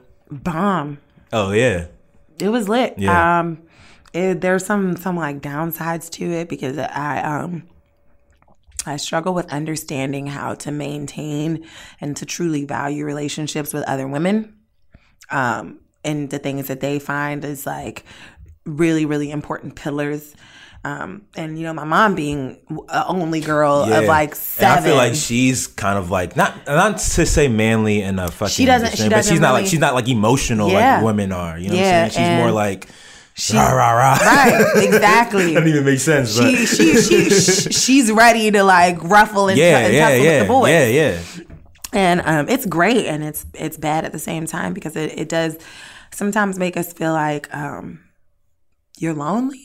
Mm-hmm. Because there's certain things that I know that they would never understand. Of course. There's certain things that I'm like, it doesn't matter how many times I explain to you, like, oh, women need this, women need that. But I remember like being in the 11th grade, I think, and Theo being like, Teresa's a feminist. And I remember just being like, I don't even know what that is, but like, I think that you just made this assertion just based on the fact that I'm the only female here. I have to fight for myself. So if there is a rally in the kitchen, it's me. It's me with my one picket sign. Like, y'all not about to have leaving me. the toilet seat up. She's a feminist. like nigga. You know what I'm saying? Like, no, straight up. Like, right. I mean, now I do identify as a womanist, but it just very much was like, no, I had to fight for myself. Mm-hmm. Like, you don't understand, you don't get it. And not only that, but like my mom didn't really necessarily have the equipment to understand how to really help you. Yeah.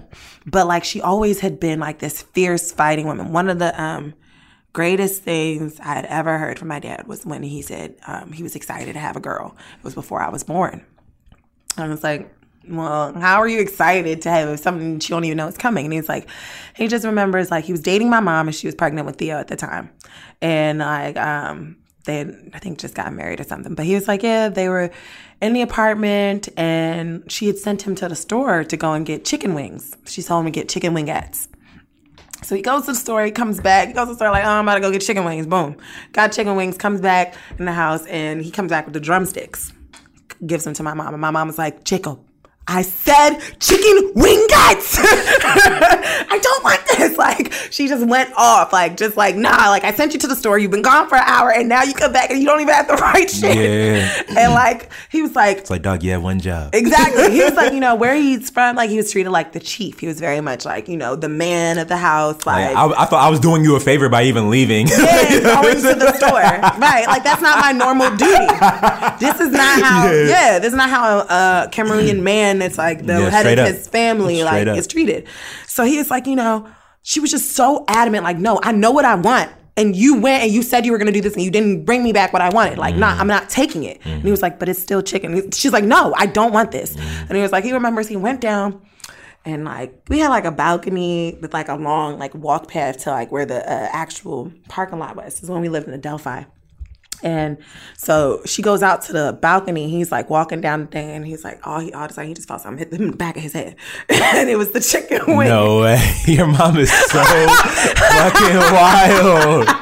Why is she so wild, dog? He said, you know, he said it's the chicken wings hit him. He picked him up and he looked. Like, take this back and get the money back. He's like, he looked. And all he was thinking was like, you know what? At least I know if I had a little girl, I know she would never take nobody's shit. Yeah. Like, I don't care, like, what kind of man you think you are, whose chief you think you are. Like, if I ask you for something, that's what I want, period. I'm not compromising for anybody or anyone, and you're not about to convince me that I want something different than what I want. If I tell you that I want this, that's it, period. And I'm not about to sit here and kiss your ass and make you feel like you're great for you didn't mean some sort of a favor. And he was like, you know, he just sat there and he looked and he was like, it was a weird feeling. I was like, that is really weird for you to fall more in love with somebody who is straight up abusive. Straight up. I probably would have not came back after that. All right, peace. But like, she's a nut, and like you knew that. You knew that when you was getting into it. And not only that, but like in your mind, you also have to understand that in the 80s and in Cameroon, it is very, very oppressive for women, and like so for her to have that fire, like you got me fucked up. Rare. She's a rare person. It was very, very rare at that time. It's even rare now. Like when some people meet her and they're just kind of like thrown off, I'm kind of like, that's who I grew up with. Yeah, and not only that, but like you shouldn't be shocked if you know me. Yeah. Because you should also know that like she's me on 10. Yeah. Like we will be emailing board members and like sending important emails to people with lots of money, and like my mom would be sitting there fiercely arguing with them like she's a man, and the emails will end with like, you're damn right, and I'll be there and be like, you just emailed a board member saying you're damn right, like, you know, like just that fire and that fervor. And like I remember when he said he was just smiling and laughing, I was just thinking like, you wanted to have a strong woman. And being the second to last in like this whole entire litter of boys, like that's what you got. So sometimes when I start to feel a little bit down on myself, I start thinking like, nah, son, he doesn't have no weak daughter. That's not what he prayed for. That is not what he got in a wife, and that's not what she raised. That's not what he raised. So there's no moment of weakness for me. There is, okay, I might feel down for this moment, and then I need to get over it and like get right the fuck back to business. That's super lit. Like it very much was like being around the boys. It gives you that fervor where it's like, nah, I can get shit done. Like I can hold my own. But like sometimes you gotta fight for yourself. That's real. And if people think that you're crazy along the way, fuck them. Yeah. Like everybody don't gotta fuck with you. You gotta fuck with you. You know what's funny? That I feel like that's something that women talk about a lot, especially Black women.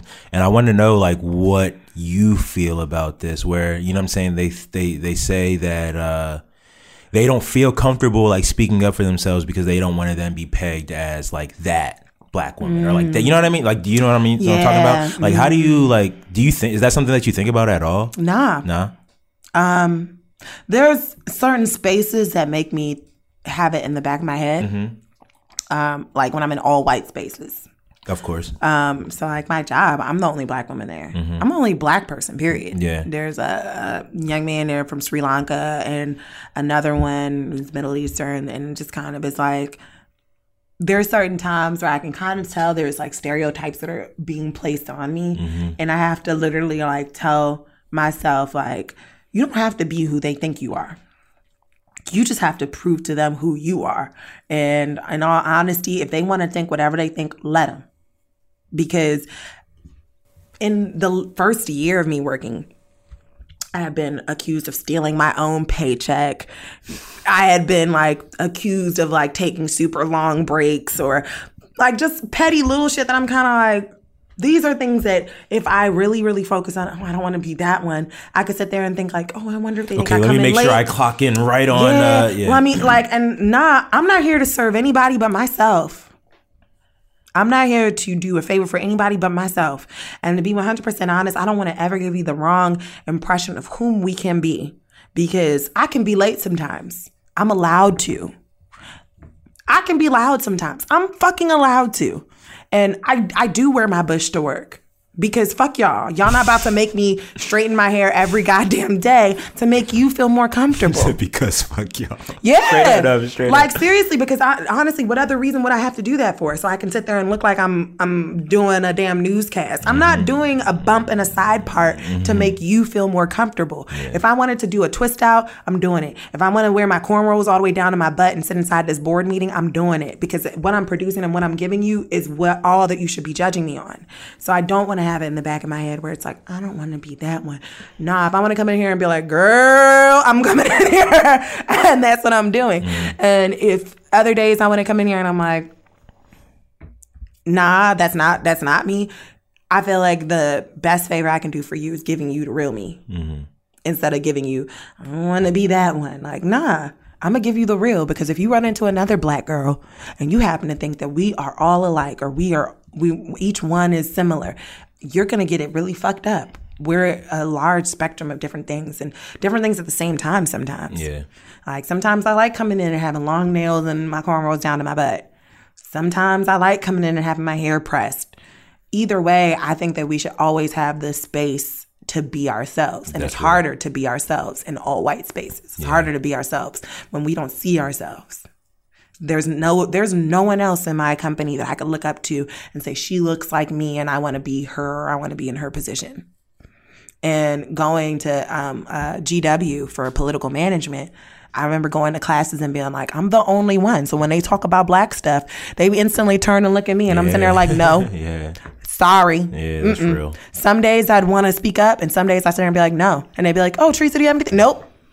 Yeah. I don't. I'm a Tiffany Haddish, y'all. That is the one. I ain't even go to college for that.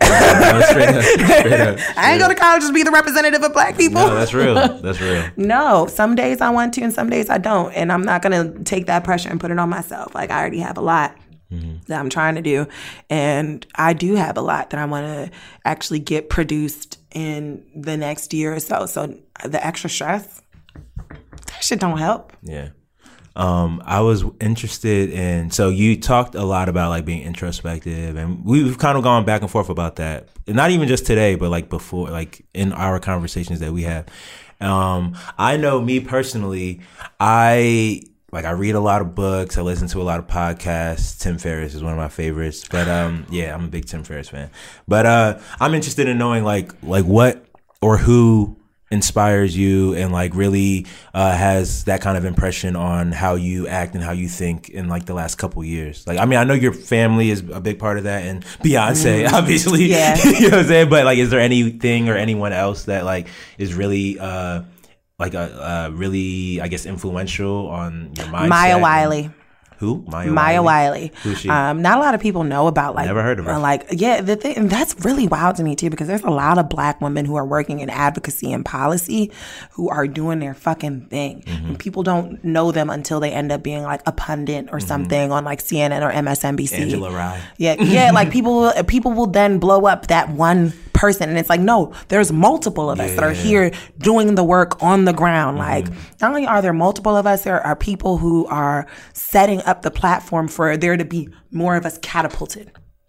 So Maya Wiley is one of them. She actually owns an advocacy firm in DC, and she's a lawyer, and she's worked in a lot of things. And it's she is very much like an Angela Rye, but just not necessarily in the public light. Other than Maya Wiley, over the last 2 years, I've probably 3 years now, because it was before I got to Peace Corps.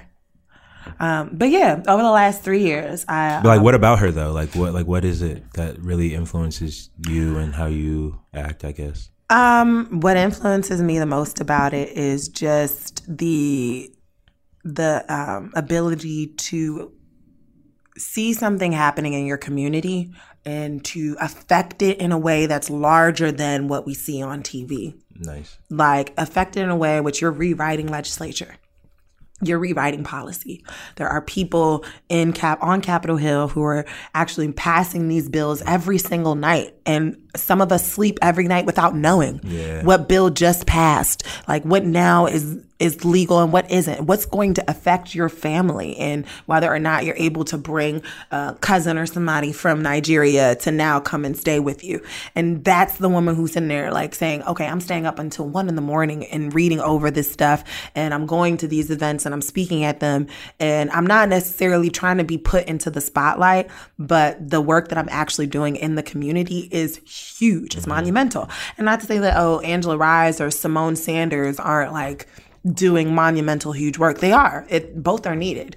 But she definitely was one of the ones that I was like, yeah, if I don't end up on somebody's television, like, that's not a big deal to me. The bigger deal to me is like, yo, if you really care about something in your heart, like that's really something that's bothering you and it's affecting your community, where you live, the people who you love, and your children to come, like actually doing the work and being like, I changed that. Yeah. Like, I came in and I read this and I was like, oh, y'all got us fucked up. And this is what it actually needs to be. Yeah. And that's why I started working in government relations and wanting to work with political action committees, because if somebody else can read through the policy that is stacked this high and take the time to read through all of it and revise it and send those revisions in and say, this is what it actually should say. And these are people who are willing to put money behind that, not just little money, like big bread. Like, that to me, I feel like that's powerful. Yeah. And not only is it powerful, but I've never wanted to be just a beautiful woman or a pretty woman. I wanted to be a powerful woman. Mm-hmm. I don't want to be beautiful. Mm-hmm. I want to have the power to actually affect and change my life and the people who I really, really care about.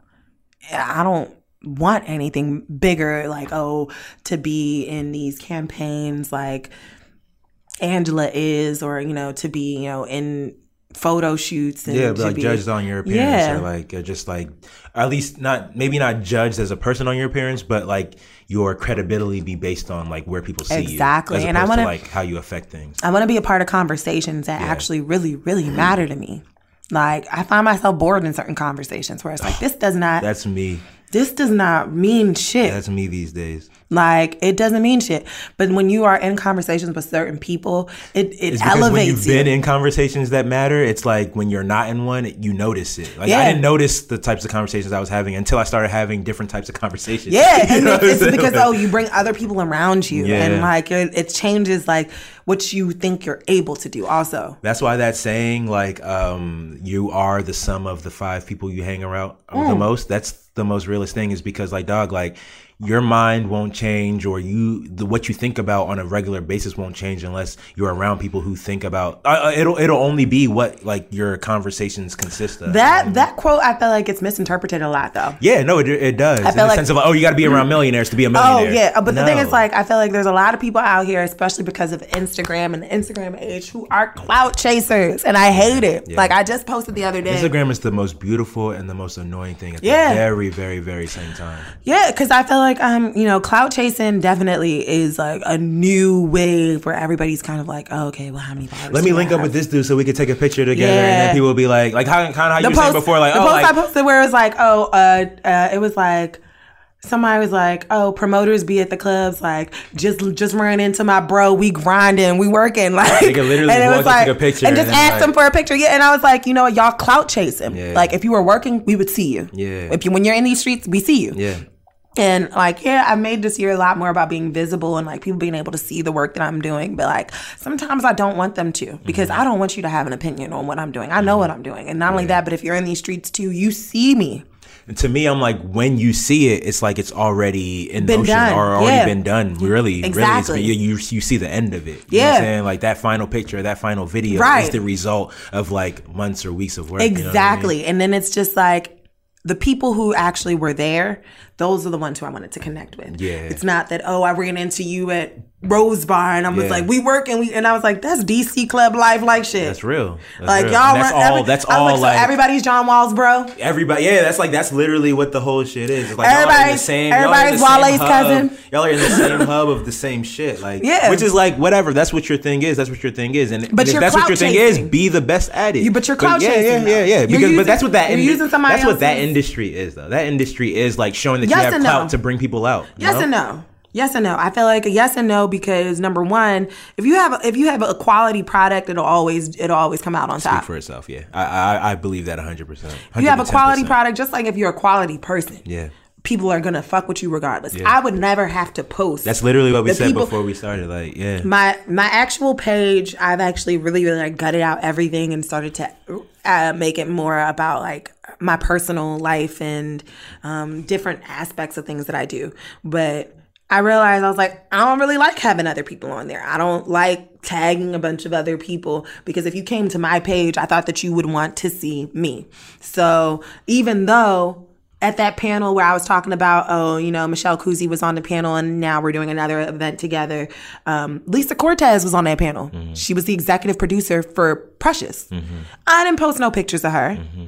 Because it's my page. Mm-hmm. If you're coming here to see me. Mm-hmm. And even though this is somebody who's around me, I'm not trying to make it look to y'all like, oh, we out here, we working, we grinding. Like, you going back to your million. Lisa Cortez are writing a movie. Yeah, right. You know, like, stay tuned. Like, right. For what? No, exactly. Y'all not working on nothing. Exactly. It's very much like people feel like they have to show you who they know, this, that, and the third, where it's like, no, I have friends who have 1 million or so followers. And it wasn't until I actually finally made my page like a business page that I actually started paying attention to some of the insights. Yeah, you can see the statistics and all that. I hate that. I feel like it's too addictive. Well, I mean, to me, like, yes, that's I see where you're coming from, but to me, it's just like I use it for what I use it for. Like I use it for like to know when the best time to post something is, and like when what people. I use it for what it's supposed to be used for. Yeah. But it can be like, oh, like I'm obsessed with. But like I'll look at it and I'll be like, being a human being, it's like you gotta like know what you're using. I look at it and I'll be like, yeah, all right. Now it's just kind of like you're almost thinking about what people are looking at it, and I'll see like people from California looking at it. Like I have a large number of people from California looking at it. I never lived in California. I haven't been to Cali since 2010.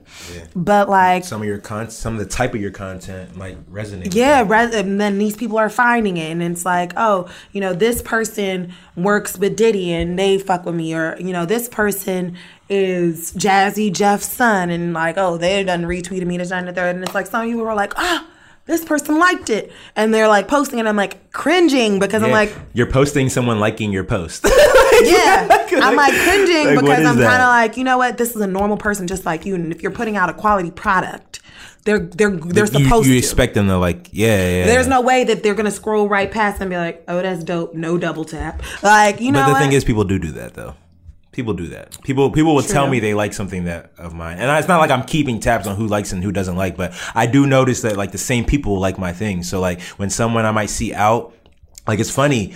People you know what? I've seen people out and they be like, yo, I'm watching Sporty Life. And I've never seen them like comment or like a Sporty Life thing, but they're like, they know about it when I see them in Giant. Or like, I saw somebody in Wingstop the other day who like mentioned my podcast to me. Somebody who went to my high school. I didn't even really know him like that in high school. I felt like that, but I've also felt like, some people want other people to validate it first. Some people want somebody else to put the thumbs of approval on it before they're that's like, 100%. I'm going to go ahead and do this. I'm going to go ahead and repost this. Yeah. I was going to say, sometimes I don't watch the whole episode. I don't have enough time. I'll sit there and be like, bloop, bloop. And I know that double tapping it will at least put it on an explore page or on a like page for somebody else. But I'm saying a lot of people are fine with being ghosts on social. That's what I'm saying. So like the whole like notion that somebody, if they like something, will like it is not necessarily true. Like somebody can like something but not act like they were even they saw it, you know what I'm saying? And I feel like that's kind of how our society is. Our society kind of like acts like they're too cool to be on these social spaces when they're low-key stalking. They're low-key on there more than anyone else, but they're just not active to make it look like they're not there. But I feel so funny. It's until you get like some sort of seal of approval, which is really weird to me too, because when you get a seal of approval from somebody where it's like, this person did an event with Oprah. And that's awesome because now I see Oprah fucking with him, Yvonne Orji fucking with him. You know, let me go ahead and double tap because that's tight. I would want that shit for me. What happens when that person's no longer getting those kind of gigs? Like, do you still fuck with their content? Because then it did change. Yeah. I believe that. And so that to me is really also kind of like why I'm like, I don't really like the clout chasing, because then if you're relying on, whose tail you're riding on, like the same people who are giving you the attention because of whose tail you're riding on, they're not going to be there when that tail is gone. It's funny. I remember one of the early stage of this nation shit. I kind of had to like, not like Kirk on my homies, but like, there was a time, you know, Drum, the Cha-Cha song. Mm-hmm. There was a time like he was like starting to blow up, and he's from Hampton. Yeah, and a lot of my homies know him like on a personal level, and I kept seeing. I like that new song too, the one in the commercial. Which one? The Beautiful song. Oh yeah. Drum is a good musician. I really am a fan of his. Like he makes very, very, very, very, very good music. So like I'm a big fan of him. So like what I'm about to say is not on some shit. And sorry to take you off. Go ahead. It's funny also, one of the things that I really fuck with about going to HBCUs is that you do get in contact with a lot of creative ass dog people. It's so crazy. Earth Gang, you ever heard of Earth Gang? Yeah. Earth Gang is like, they're like blowing, I mean they've been blowing up for the last like 4 or 5 years. They signed to Dreamville like 2 years ago or maybe last year. But I like, one of the things I remember in my head is niggas walking around with Earth Gang shirts in school, and I never saw them on campus, but I would always be like, I thought it was a clothing line, because niggas was literally walking around with Earth Gang t-shirts and sweatshirts. I thought it was a clothing line.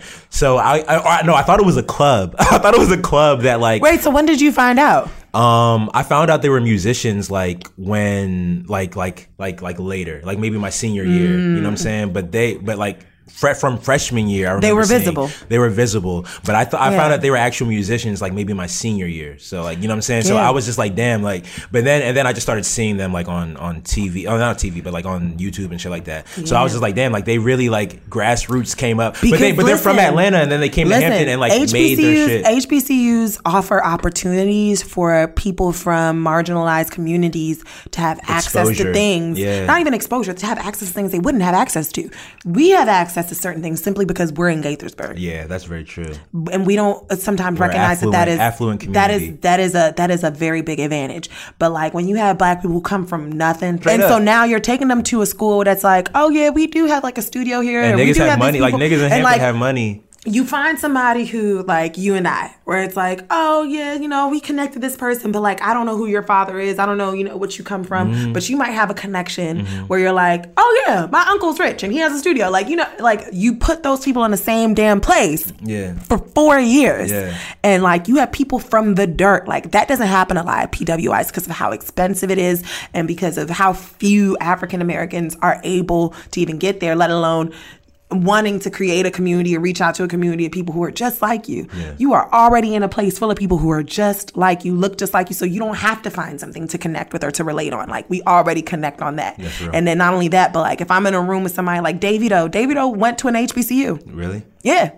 Nice. Small ass HBCU. But like he went to an HBCU, and this is a man of millions. He comes from a millionaire background. Like imagine running into Davido if you were at Hampton and then like this man's telling you like, I want to be an artist. Can I record in your studio? No, bro. Right. Like your music's whack, bro. Nah. But like then when you find out like, oh, he does have a little bit of money, and then like you putting these creative selves into each other, and you're like, this man comes from Atlanta, from, you know, Gwinnett County somewhere, and he happens to know how to mix things together. So he gets together with this boy from the dirt and that boy from like Teddy Riley was broke and was in the hood and was helping Bobby Brown, who was from the projects. Like, they both were from the projects, and was like, yo, I'm working with somebody who I connect with and they understand. Being able to connect, like, I feel like that bridge that HBCUs have are constantly what people don't understand, and why some people think like, oh, HBCUs are dated, they need to get rid of them. No. That's real. But the point I was making about Drum is that when, like, we were coming up on the Nation shit, like, a lot of my homies kept trying to, like, tag Drum in pictures and, like, act like he was part of Nation, you know what I'm saying? And I just was like, dog, like, stop doing that. We're not riding his coattail. Like, this is his moment. Like, this has nothing to do with us. You know what I'm saying? Like his thing has nothing to do with us. And it would just come, and it was just on some like, yo, like, y'all don't believe in this if you feel like we have to have him like be our approval source. And it's like he's not even, and it's like it looks thirst when you're tagging him and he's not tagging you. You know what I'm saying? Or like, or you keep shouting him out and he's not mentioning anything about you. But it looks very, very bad. That's also very much like I feel like that's the Nigerian mentality for you as well, because what do you mean? We're prideful and from like as a kid, you're just always taught to like face your front. Yeah, I don't want worry nothing about from what nobody. your classmates are doing, or you know, even if you're worried about what your classmates are doing, worry about, you know, all right, this one's getting an A. How can I learn from him? Not necessarily like, yo, like give me your answers. But it's like, what do you know that I don't know? Exactly. Type shit. You know what I'm saying? And like in my adulthood, I very much try to hold on to the idea that my parents gave me of face your front. Don't be turning around looking at what your friends are doing or paying attention to what your kids. like television type shit. Yeah, worry about what you have going on. And if somebody else wants to come to you and help you, then all right, cool. But like, face your front. Like, straight up. If you worried about what's going on over there, like you're swerving in too many damn lanes. Yeah, like. That's real. Just zero in on that, because when you zero in on that, you're going to get a better product that might draw the attention of somebody bigger than this person, or might draw his attention later. And in all honesty, even if it does draw his attention, like how far is that even really going to get you to? Yeah, you man. focused all that time on like, because at the end of the day, like niggas are worried about getting themselves to the place. Like, you know what I'm saying? Like if he's worried about getting himself to the promised land, he's not gonna like go with that. You know what I'm saying? He got himself to where he got. So it's like, you're not like no one, and I don't expect anyone to. So like, I also be like, dog, like when people be mad about somebody getting to the next level and not bringing people with them, I'm like, dog, like how, like there's no obligation in that person to bring help people. you. Yeah, like if they want to, that's super dope. But if they don't, like, bro, they got themselves there. And to be 100% honest, I feel like even with social media, it's kind of weird because it makes you feel like you know people who you don't. That's real. And like, I'm not gonna lie, certain people who you know, when they be posting like, oh, you know, it's Shorty's birthday, whatever, woo, and I be sitting there like, damn, I remember when you was pregnant. I be sitting there like, I wasn't there. I remember when you was in the hospital having that. I saw it on IG Live. I just be sitting there like, bitch, what? Like, you was straight up. I'm too invested. I look at shit like that and I be like, damn, I'm too invested. Yeah. I need to tune back into myself. But at the same time, I also kind of feel like, all right, you know what? That's cool because I'm low key rooting on you from over here. Straight up. But like, also, I've had people who I might have met them like once or twice, and they like still will watch all of my stories, and they will still like send me messages here and there. And regulating my mental diet has been a big thing for me because I don't like taking in trash because I feel like it drains my brain. Yeah. So I have to regulate how much reality television I watch. Gossip and like fucking like Baller Alert. I have to regulate how much Shade Room I take in because I gotta say the Shade Room comment section is hilarious, bruh. There's always gold in that comment section. It's funny because like I really try not to even engage at all. But I can't lie, I'm human. Sometimes I get caught up in that shit. Yeah, I'm just like, dog. Like niggas is wilding. Some mornings I wake up and I read the news. Yeah. Some mornings I wake up and I read the Shade Room comment section. Yeah. Either way, I'm getting information. No, that's real. Like either way, you're getting your daily dose of like news for the day. And the shit is like because the algorithms all change. You know, like the top. Yeah, because you'll go to your Explore page and it'll literally be like shit that it's like, I don't want to look at this, but somehow they know I want to see this. I want the option. One time I got into that joint and it was some shade room section where they posted something, and I seen like a girl I know who had like commented. It's always funny when you catch your friends in the shade room. Yeah, that's the thing. I only really look when I see like people that I know, because they'll show you the comments of people you know. Yeah, you only think that like, oh, it's only you like Idiots. doing it, whatever. It's only you and like little kids or something that's looking at this shit. So when you see another grown ass person that's like 30-something years old and they just commenting in there, you just be sitting there like, bitch, what the hell were you doing this morning? Especially if they're replying to someone. You know what I'm saying? Like if they're in something with someone. Like. So I get in there and like my friend Weeba was going back and forth with this guy, and like the guy actually has a very large following, and like she had said something to him like, actually, like, that's not funny. And he fucking went off and fucking started frying her, called her all types of names, said that she looked like somebody from Arthur, like Francine from Arthur. And the craziest part is that, so now all of his fans went to her page and saw her picture, and it was like, she do look like Francine. So now they're hyping it, and I'm sitting there like, damn, bruh, I'm sitting there reading it at like 6 a.m. when I should be getting dressed for work. Straight up. And I'm sitting there like, damn, we both got fried by Shad Santiago. That's crazy. And like, real. I'm dying too, because I'm sitting there like, this is Tammy from Basketball Wives or whatever's best friend going back and forth with you on the Shade Room comment section. It's hilarious. But I just say that to say that the Shade Room comment section is gold, but you got to watch how much you take in. Yeah, for because sure. I definitely have to, I have to give myself a time limit. So that's number one. So where it's like, the Instagram business page will now allow you, I don't know if it does it on regular pages too, but it allows you to see how long you've been on.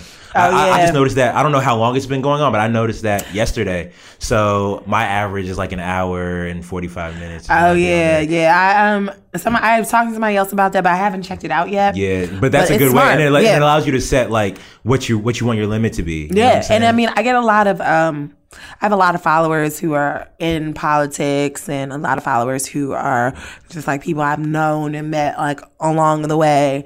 And sometimes some people I've met and known along the way, I have to unfollow them. Oh yeah, bro. I tell people all the time when I meet them, like I don't necessarily say it when I meet people, but like I know mentally, like, dog, like whether I follow you or not has nothing to do with our real relationship. Like I can't follow. Sometimes I have to unfollow people that also do videos that I might be not intimidated by, but like I get down on myself because I'm like, yo, your videos are so good, and it makes me feel bad about myself. I have to unfollow you. Like, you know what I'm saying? Like, you're too good for me to follow you. There's been a few people who like, I'll go and I like their page and send like a lot of stuff, and I'll be like, let me see if this person even follows me, because I don't see them liking anything, or they might have, they used to, and now it stopped, and I'll go and I'll check, and I'll see like, oh, they don't.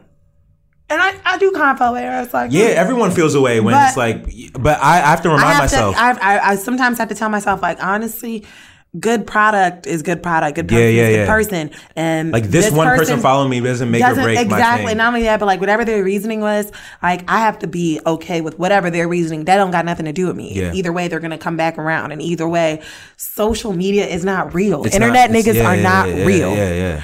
These people exist in your head, essentially, until you meet them in person. There's nothing tangible that you can touch, you reach out to. They can't text you. They can't call you. If you wanted to stop getting bullied by them, you could easily go and delete the chat. That's it. Straight up. And so to have that much power and control over what you're consuming, like you have to take that power and control. Yeah, so that's the thing. Like you do have that power. It's just people don't realize it and they don't really like own it. You know what I'm saying? It's like people.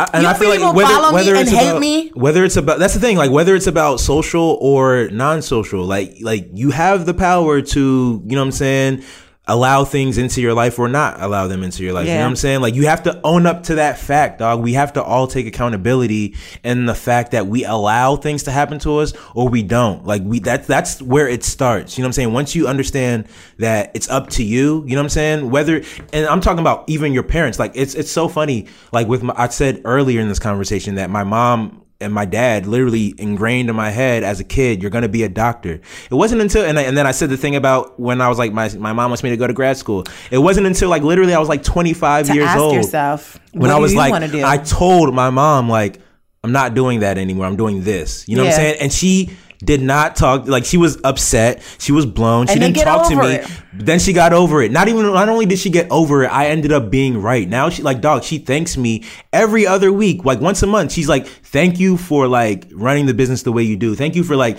being steadfast in what you think is right for you, because it ultimately, because like I raised a good son in the sense that like you like the family's values are part of yours. So it's like you're not doing anything to like hurt the family. And what you're doing is for the family. It's just that it's not necessarily what I wanted for you. You know what I'm saying? And I didn't see it in the moment when I was doing it. It was like, I think there was just a time when I was like, yo, this is what I'm good at. And like people like it. And like, the only thing that I'm fighting is the idea of what my mom wants me to be. That's the only thing I'm fighting. Have to like you. Bro, that's the only thing that I'm fighting. It's like, dog, like these people want me to. They're willing to pay me to make videos for them right now, and you want me to go to school to maybe be a doctor, like maybe, like you know what I'm saying, and then possibly not be happy. but not even possibly. I didn't want to do that. I thought that's what I was supposed to do to make them happy. My goal is funny because Chi was here the other day, and we were talking about we were talking about like how people see themselves taking care of their family, and I saw myself taking care of my family by being the profession that I thought would make me the most money, and then making X amount of dollars, and then cutting my mom a check like every month, like here, like I've made it. Here's the money that just to help you out. Here's some money. You know what's wild? I've always had doubt in my mom's vision. But hold on, let me finish the thought though, because like what I realized is that I'm helping my family by being me. You know what I'm saying? Like I'm running my mom. Like I had in starting the music thing and then starting the Nation thing, I had a vision for a business and running a business. You know what I'm saying? So like as I'm going to school to be a doctor, my heart is in like learning how to run business. So that's what literally I'm learning. This is why I say like it's wild, because I had a doubt in all my mom's vision, is because we tend to do what our parents will tell us to do and then still sneak off and do your own thing. What you want to do. Exactly. That is a big telling sign. Yeah. So like I'm willing to apply more hours after I'm tired. Yeah, after I'm doing like the thing that I'm just checking the box for. You know what I'm saying? So like I'm doing the business thing, and then I'm like, wait, like let me just like see if my mom will let me work for her, and then apply, like learn how to actually run a business in that sense, and then just maybe after 4 years go and like do my own thing. You know what I'm saying? Yeah. So I'm like, yo, can I like do this with you? And she's like, yeah, but you have to go to grad. Like the only way I'll let you do it is if you go to grad school. So I'm like, all right, I'll do it again just to check the box. Yeah. So again, I said I went for 1 semester. Once I'm in there, I'm like, dog, like I was learning all this stuff anyway. Like now I'm just having to pay. You know what I'm saying? But I was learning all this shit on YouTube. I was learning all this shit. iTunes used to have this shit called iTunes University. I used to like where they give you college classes. You know what? I took classes. I used to take, bruh, my dad laughed at me when I told him I was taking free classes, dog. General Assembly, bruh, they're real shit. My dad, he didn't laugh at me, but I was telling him, he was like, what are you doing? I'm like, I'm taking classes on online. He was like, where? And I was like on YouTube, and he was like, and he just kind of like scoffed, like whatever. Like, that's not he was like, when are you gonna get serious type shit? And I was like, what? I was like, whatever, man. I didn't know. I was like 23, 24, and I'm like, y'all want me to have my whole life figured out at 23, 24. That's not realistic. I don't know. I had some kind of like vision of myself where it was like, okay, like let me just keep, like this is what I like. Again, I'm doing what they want me to do, but in my free time, I'm doing this. Like, so I was like, it must be what I like to do. Mm-hmm. So fast forward to, you know what I'm saying? And they will support you once they actually start to see it happening. So like, fast forward to my sister's wedding. My sister's wedding in Nigeria. I make the wedding video. Still everyone loves it. I was not there. Yeah. I mean, wait. Well, I'm sure you were invited. I was broke. So. I don't have anything to do with that. There was a little problem there. Everyone loves the video. So like then my mom is like, oh, like, okay, he's on to something. You know what I'm saying? But it's still like she's not like with. But you know what it is also is that I've learned that with them, it's not even like when you actually show them in production. It's when you can monetize it. When you can see, when they like, yeah, like, so now, like, when you monetize I got people coming through and like doing things, and like I'm out of town on like work jobs and stuff like that. My mom is now leaving me alone. Two completely completely different ends with my mom when I finished undergrad, and because I was over here. Yeah. But like, when we were at odds, she was starting her business in Hagerstown, and she basically said, like, oh, you guys should come run the business. If you're not doing anything, come work for me. I would kind of sit there and be like, not doing anything. There's not any directives. There's no one to train me. We're just essentially sitting here. And you don't understand. I actually have a degree and I have something of value to offer. And I'm sitting there arguing it verbally, and I wasn't winning. For months, I wasn't winning. Me and Serge were driving up there, driving an hour and sitting there all day for 8 hours sometimes. And just like, there's no money coming into this business. I don't understand, like, what is it that we're really supposed to do? Until one day we drove up there and I just told Serge, like, all right, well, I went to school for communications. You went to school for marketing. We're going to figure this shit the fuck out, because in all honesty, the children that she knows are gone.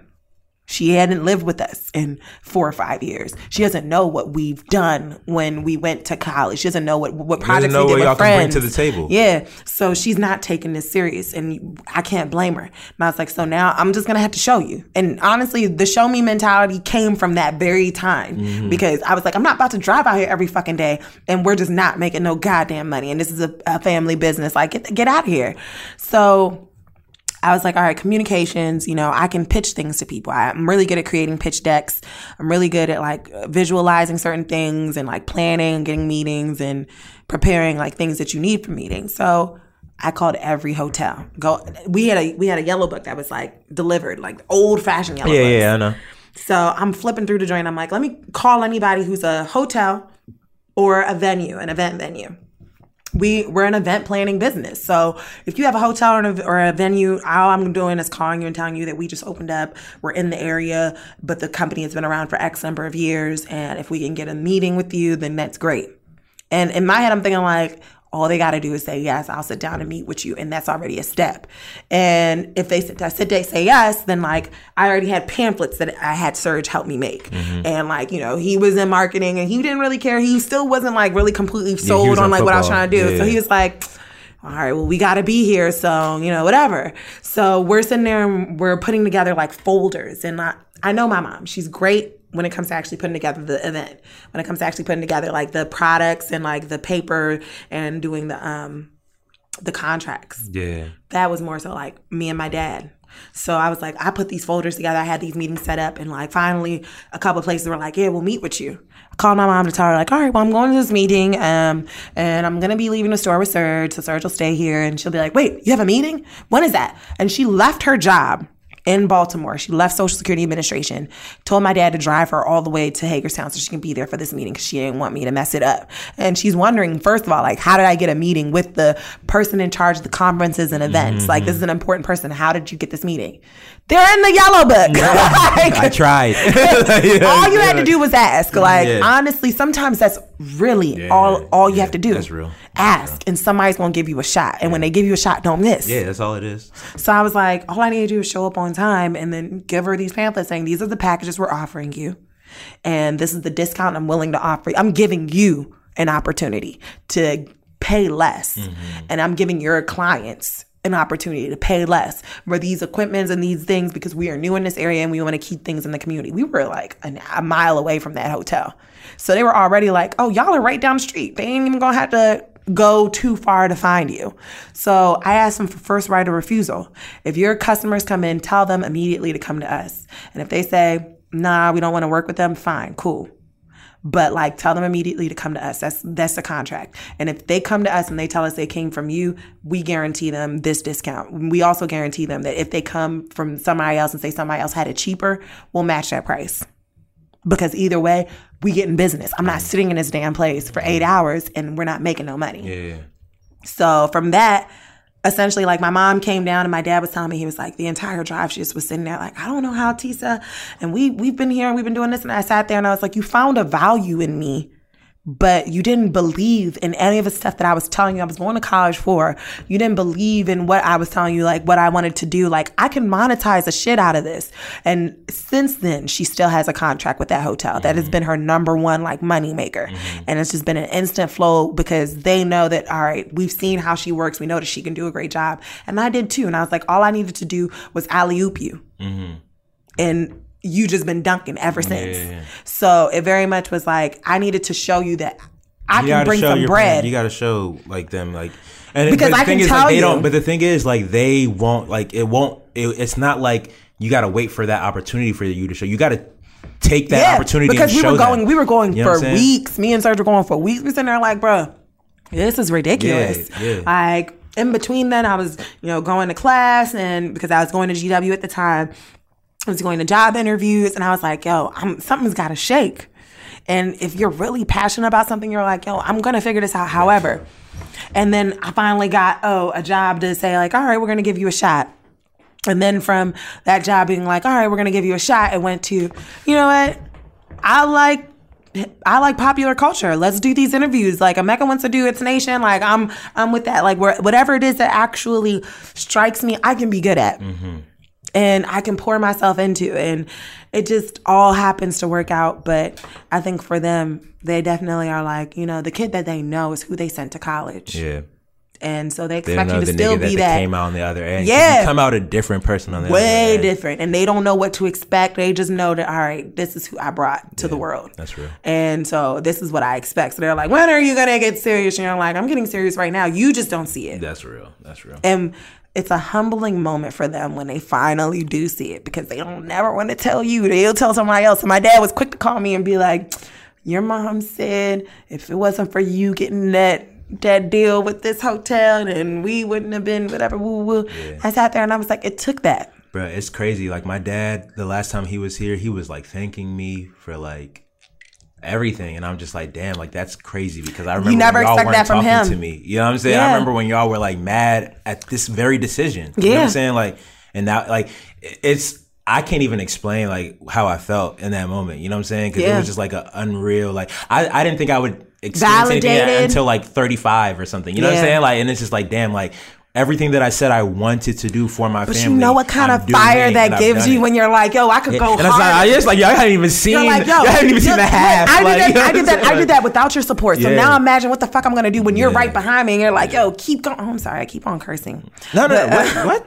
Have you heard this show before? What are you talking about? First of all, we're like 2 hours in. We've been cussing. So I dropped every N-bomb, every F-bomb. It makes no sense to apologize now. You know what I'm saying? True. But like, even if you thought I was gonna edit everything, you already gave me bad work. Like, you know what I'm saying? Like, OD work. Sorry, Mac. Like.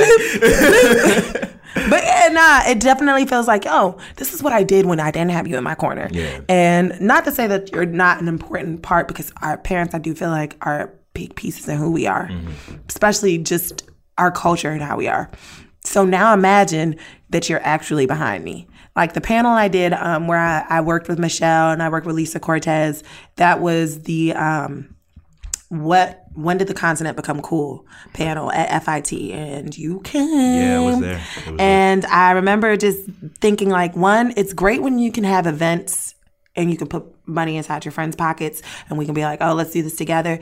But two, one of the things I took away from it was everybody there spoke on how none of their parents understood their creativity. Now, nobody saw their vision until after it came to fruition. Which is why I'm like, dog, like you need to just do.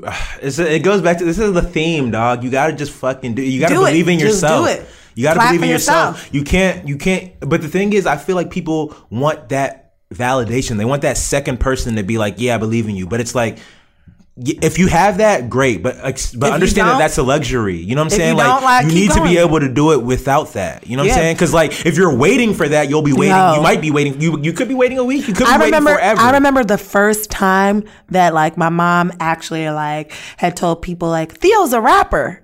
And like she was like proud of it. I was like, it's funny. I be looking back. I was here working.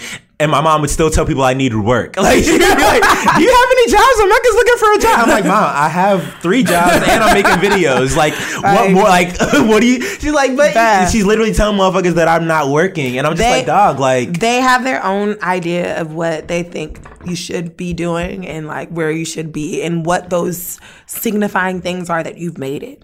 Like, oh, because you don't have your Beamer yet. At the same time, it's also it's a competition with them and their friends. It's like they want to be able to tell their homies that this is what my son's doing. And this is where my daughter's at. Honestly, this is where I love the rebellious part of Ann. I really do, because Ann will really sit there and be like, nah, never. Never, not in front of them. Yeah. Like, she'll very much sit there and be like, Teresa's a degenerate. Theo's a rapper. I don't know what y'all thought y'all were gonna hear, but I'm gonna just keep it 100. Right. Theo's a rapper. Serge is gonna be our salvation. Like, straight up. That's really what the conversation was like. Like, she'll sit there, and then at the same time, even though she's like joking a little bit, I can tell like there's a little sense of pride because like she'll brag on it somewhat. And like, as she's bragging on it, she's also like, I'm not going to brag in front of these little assholes because I want more for them. But I also see what they're doing. And I also don't conform to what anybody else wants me to be as a mother. I don't conform to what anybody else wants me to be as a parent. Like, oh, why didn't your daughter go to law school? Why didn't they do this? Why didn't they do that? Although these are things that I internalize and I have to go home and, sometimes like, did I fail? Because that's natural for any parent.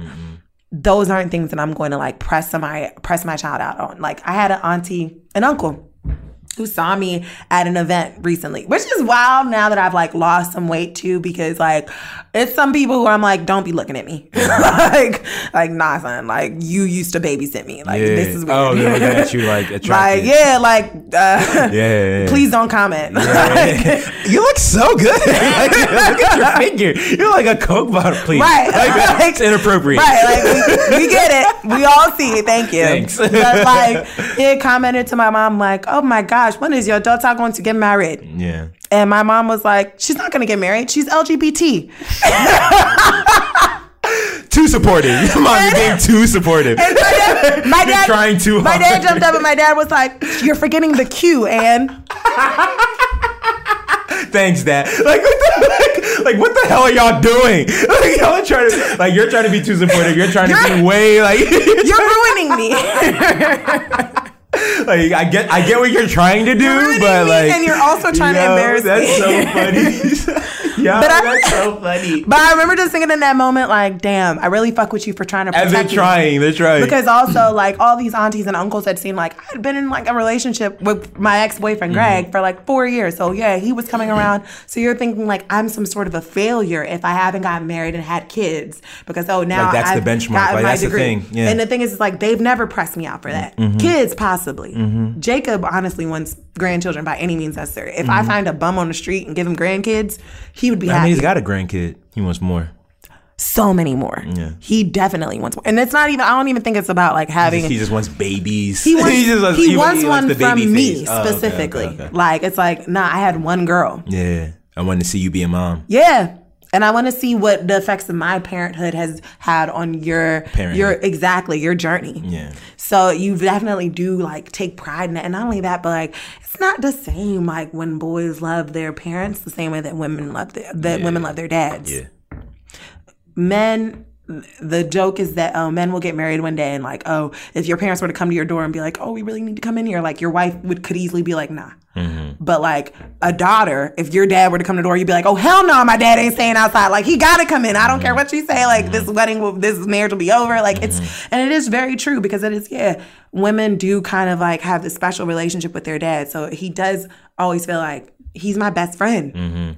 Like he's my solace. He is everything. He is my guide. He is my teacher. He is my doctor. He is, if I'm having a panic attack, I have really bad anxiety, like he's everything. So he's also very much like, I poured a lot into this one particular being and they're going to spread me on this earth as much as possible. So the way that I want to see me spread on this earth is I want to see them become a parent and I want that to continue to like grow. And I feel it. It very much is like, yo, if anything ever happens to him, he ain't gonna be able to knock on Serge and Theo's door. They're gonna sit there and be like, my wife don't want you here. Sorry, Jake. You're gonna have to figure your shit out. You can stay for a couple of days, but you got to make it up with Ann. Exactly. They always getting into fights. My dude definitely called me in Baltimore one time and was like, if you want to get a 2-bedroom, I can help you pay the rent. No, you're staying with your wife. But like there's just that relationship. So he's very much at this phase been like, if you want to have kids and you don't want to get married and you happen to find somebody, and I'm like, you're tripping. Yeah, that's real. You're getting desperate for the both of us. That's straight up. So it's cool because they defended me in a way in which I didn't expect for somebody to sit there and be like, oh, why isn't she married? And not only that, but I also kind of felt like being gay or bisexual or, you know, curious in like West African culture is not acceptable at all. But like I've always been very open and honest with my parents about like I'm doing whatever the heck I want to. So they always look at me like she's weird. She's probably out here dating women, and honestly, who knows? Who knows? And I don't try to keep tabs. So, honestly, I'm not even judging it anymore. Like I come to the house with like my gay friends, and they don't know whether y'all are together. This is my friend. Gay men, gay women, and like my parents are just always open to everybody, so they're not gonna make you feel uncomfortable anyway. Part too. That's dope on their part. But I've always, I mean, because I know your parents in a very personal, like, particular way. So I've seen that too. But I've always kind of like really fucked with that. But it's funny because I've always noticed that about your folks more than mine. Like I used to be very hesitant to bring around certain friends to my family. You know what I'm saying? Yeah. But like I would no stall have them meet me at your house. Like, you know what I'm saying? Like straight up, like no stall. I think I like used to bring girls that I talked to over to your house before I would bring them to my house. Like, just as a tester. Like, just on some like, you know what I'm saying? I know that like we can chill here and not like have people on our back like who is this? Yeah, you know what I'm saying? They'll be like, hey, like they'll be like who is this as in like introduce me, but not on some like start judging why me, are they like why are they here? Who are they? You know what I'm saying? Like, so I think that's very interesting. But yeah, man, I don't want to keep you too long. I do want to, before we wrap up, I want to get your, first of all, I just want to like really harp on the fact that you were really like one of the first folks to fuck with this whole thing, dog. And I really want people to understand. Like, go back and watch some of the interviews we did back when this shit was called Goon Nation. You know what I'm saying? Back then, dog. Go back and watch the interviews on YouTube. They're still on there. Yeah. On Hala, Saba. Yeah. Dog, it's hella shit that's got Reese Rich in there. But before we go, I want to get your just parting words, like anything that you might want to leave the audience with, you know what I'm saying, before you go. You can go ahead and do that now. I guess my parting words would just be to fall in love with yourself and to really pour a lot into yourself. You really have to fuck with you to make things happen for you. And I really, really am proud of where the website, the podcast, everything, and everybody who's like kind of jumped on has kind of gone, because it feels like a family. And that's real. It's all been like, I'm keeping it a buck with myself. I'm just being myself.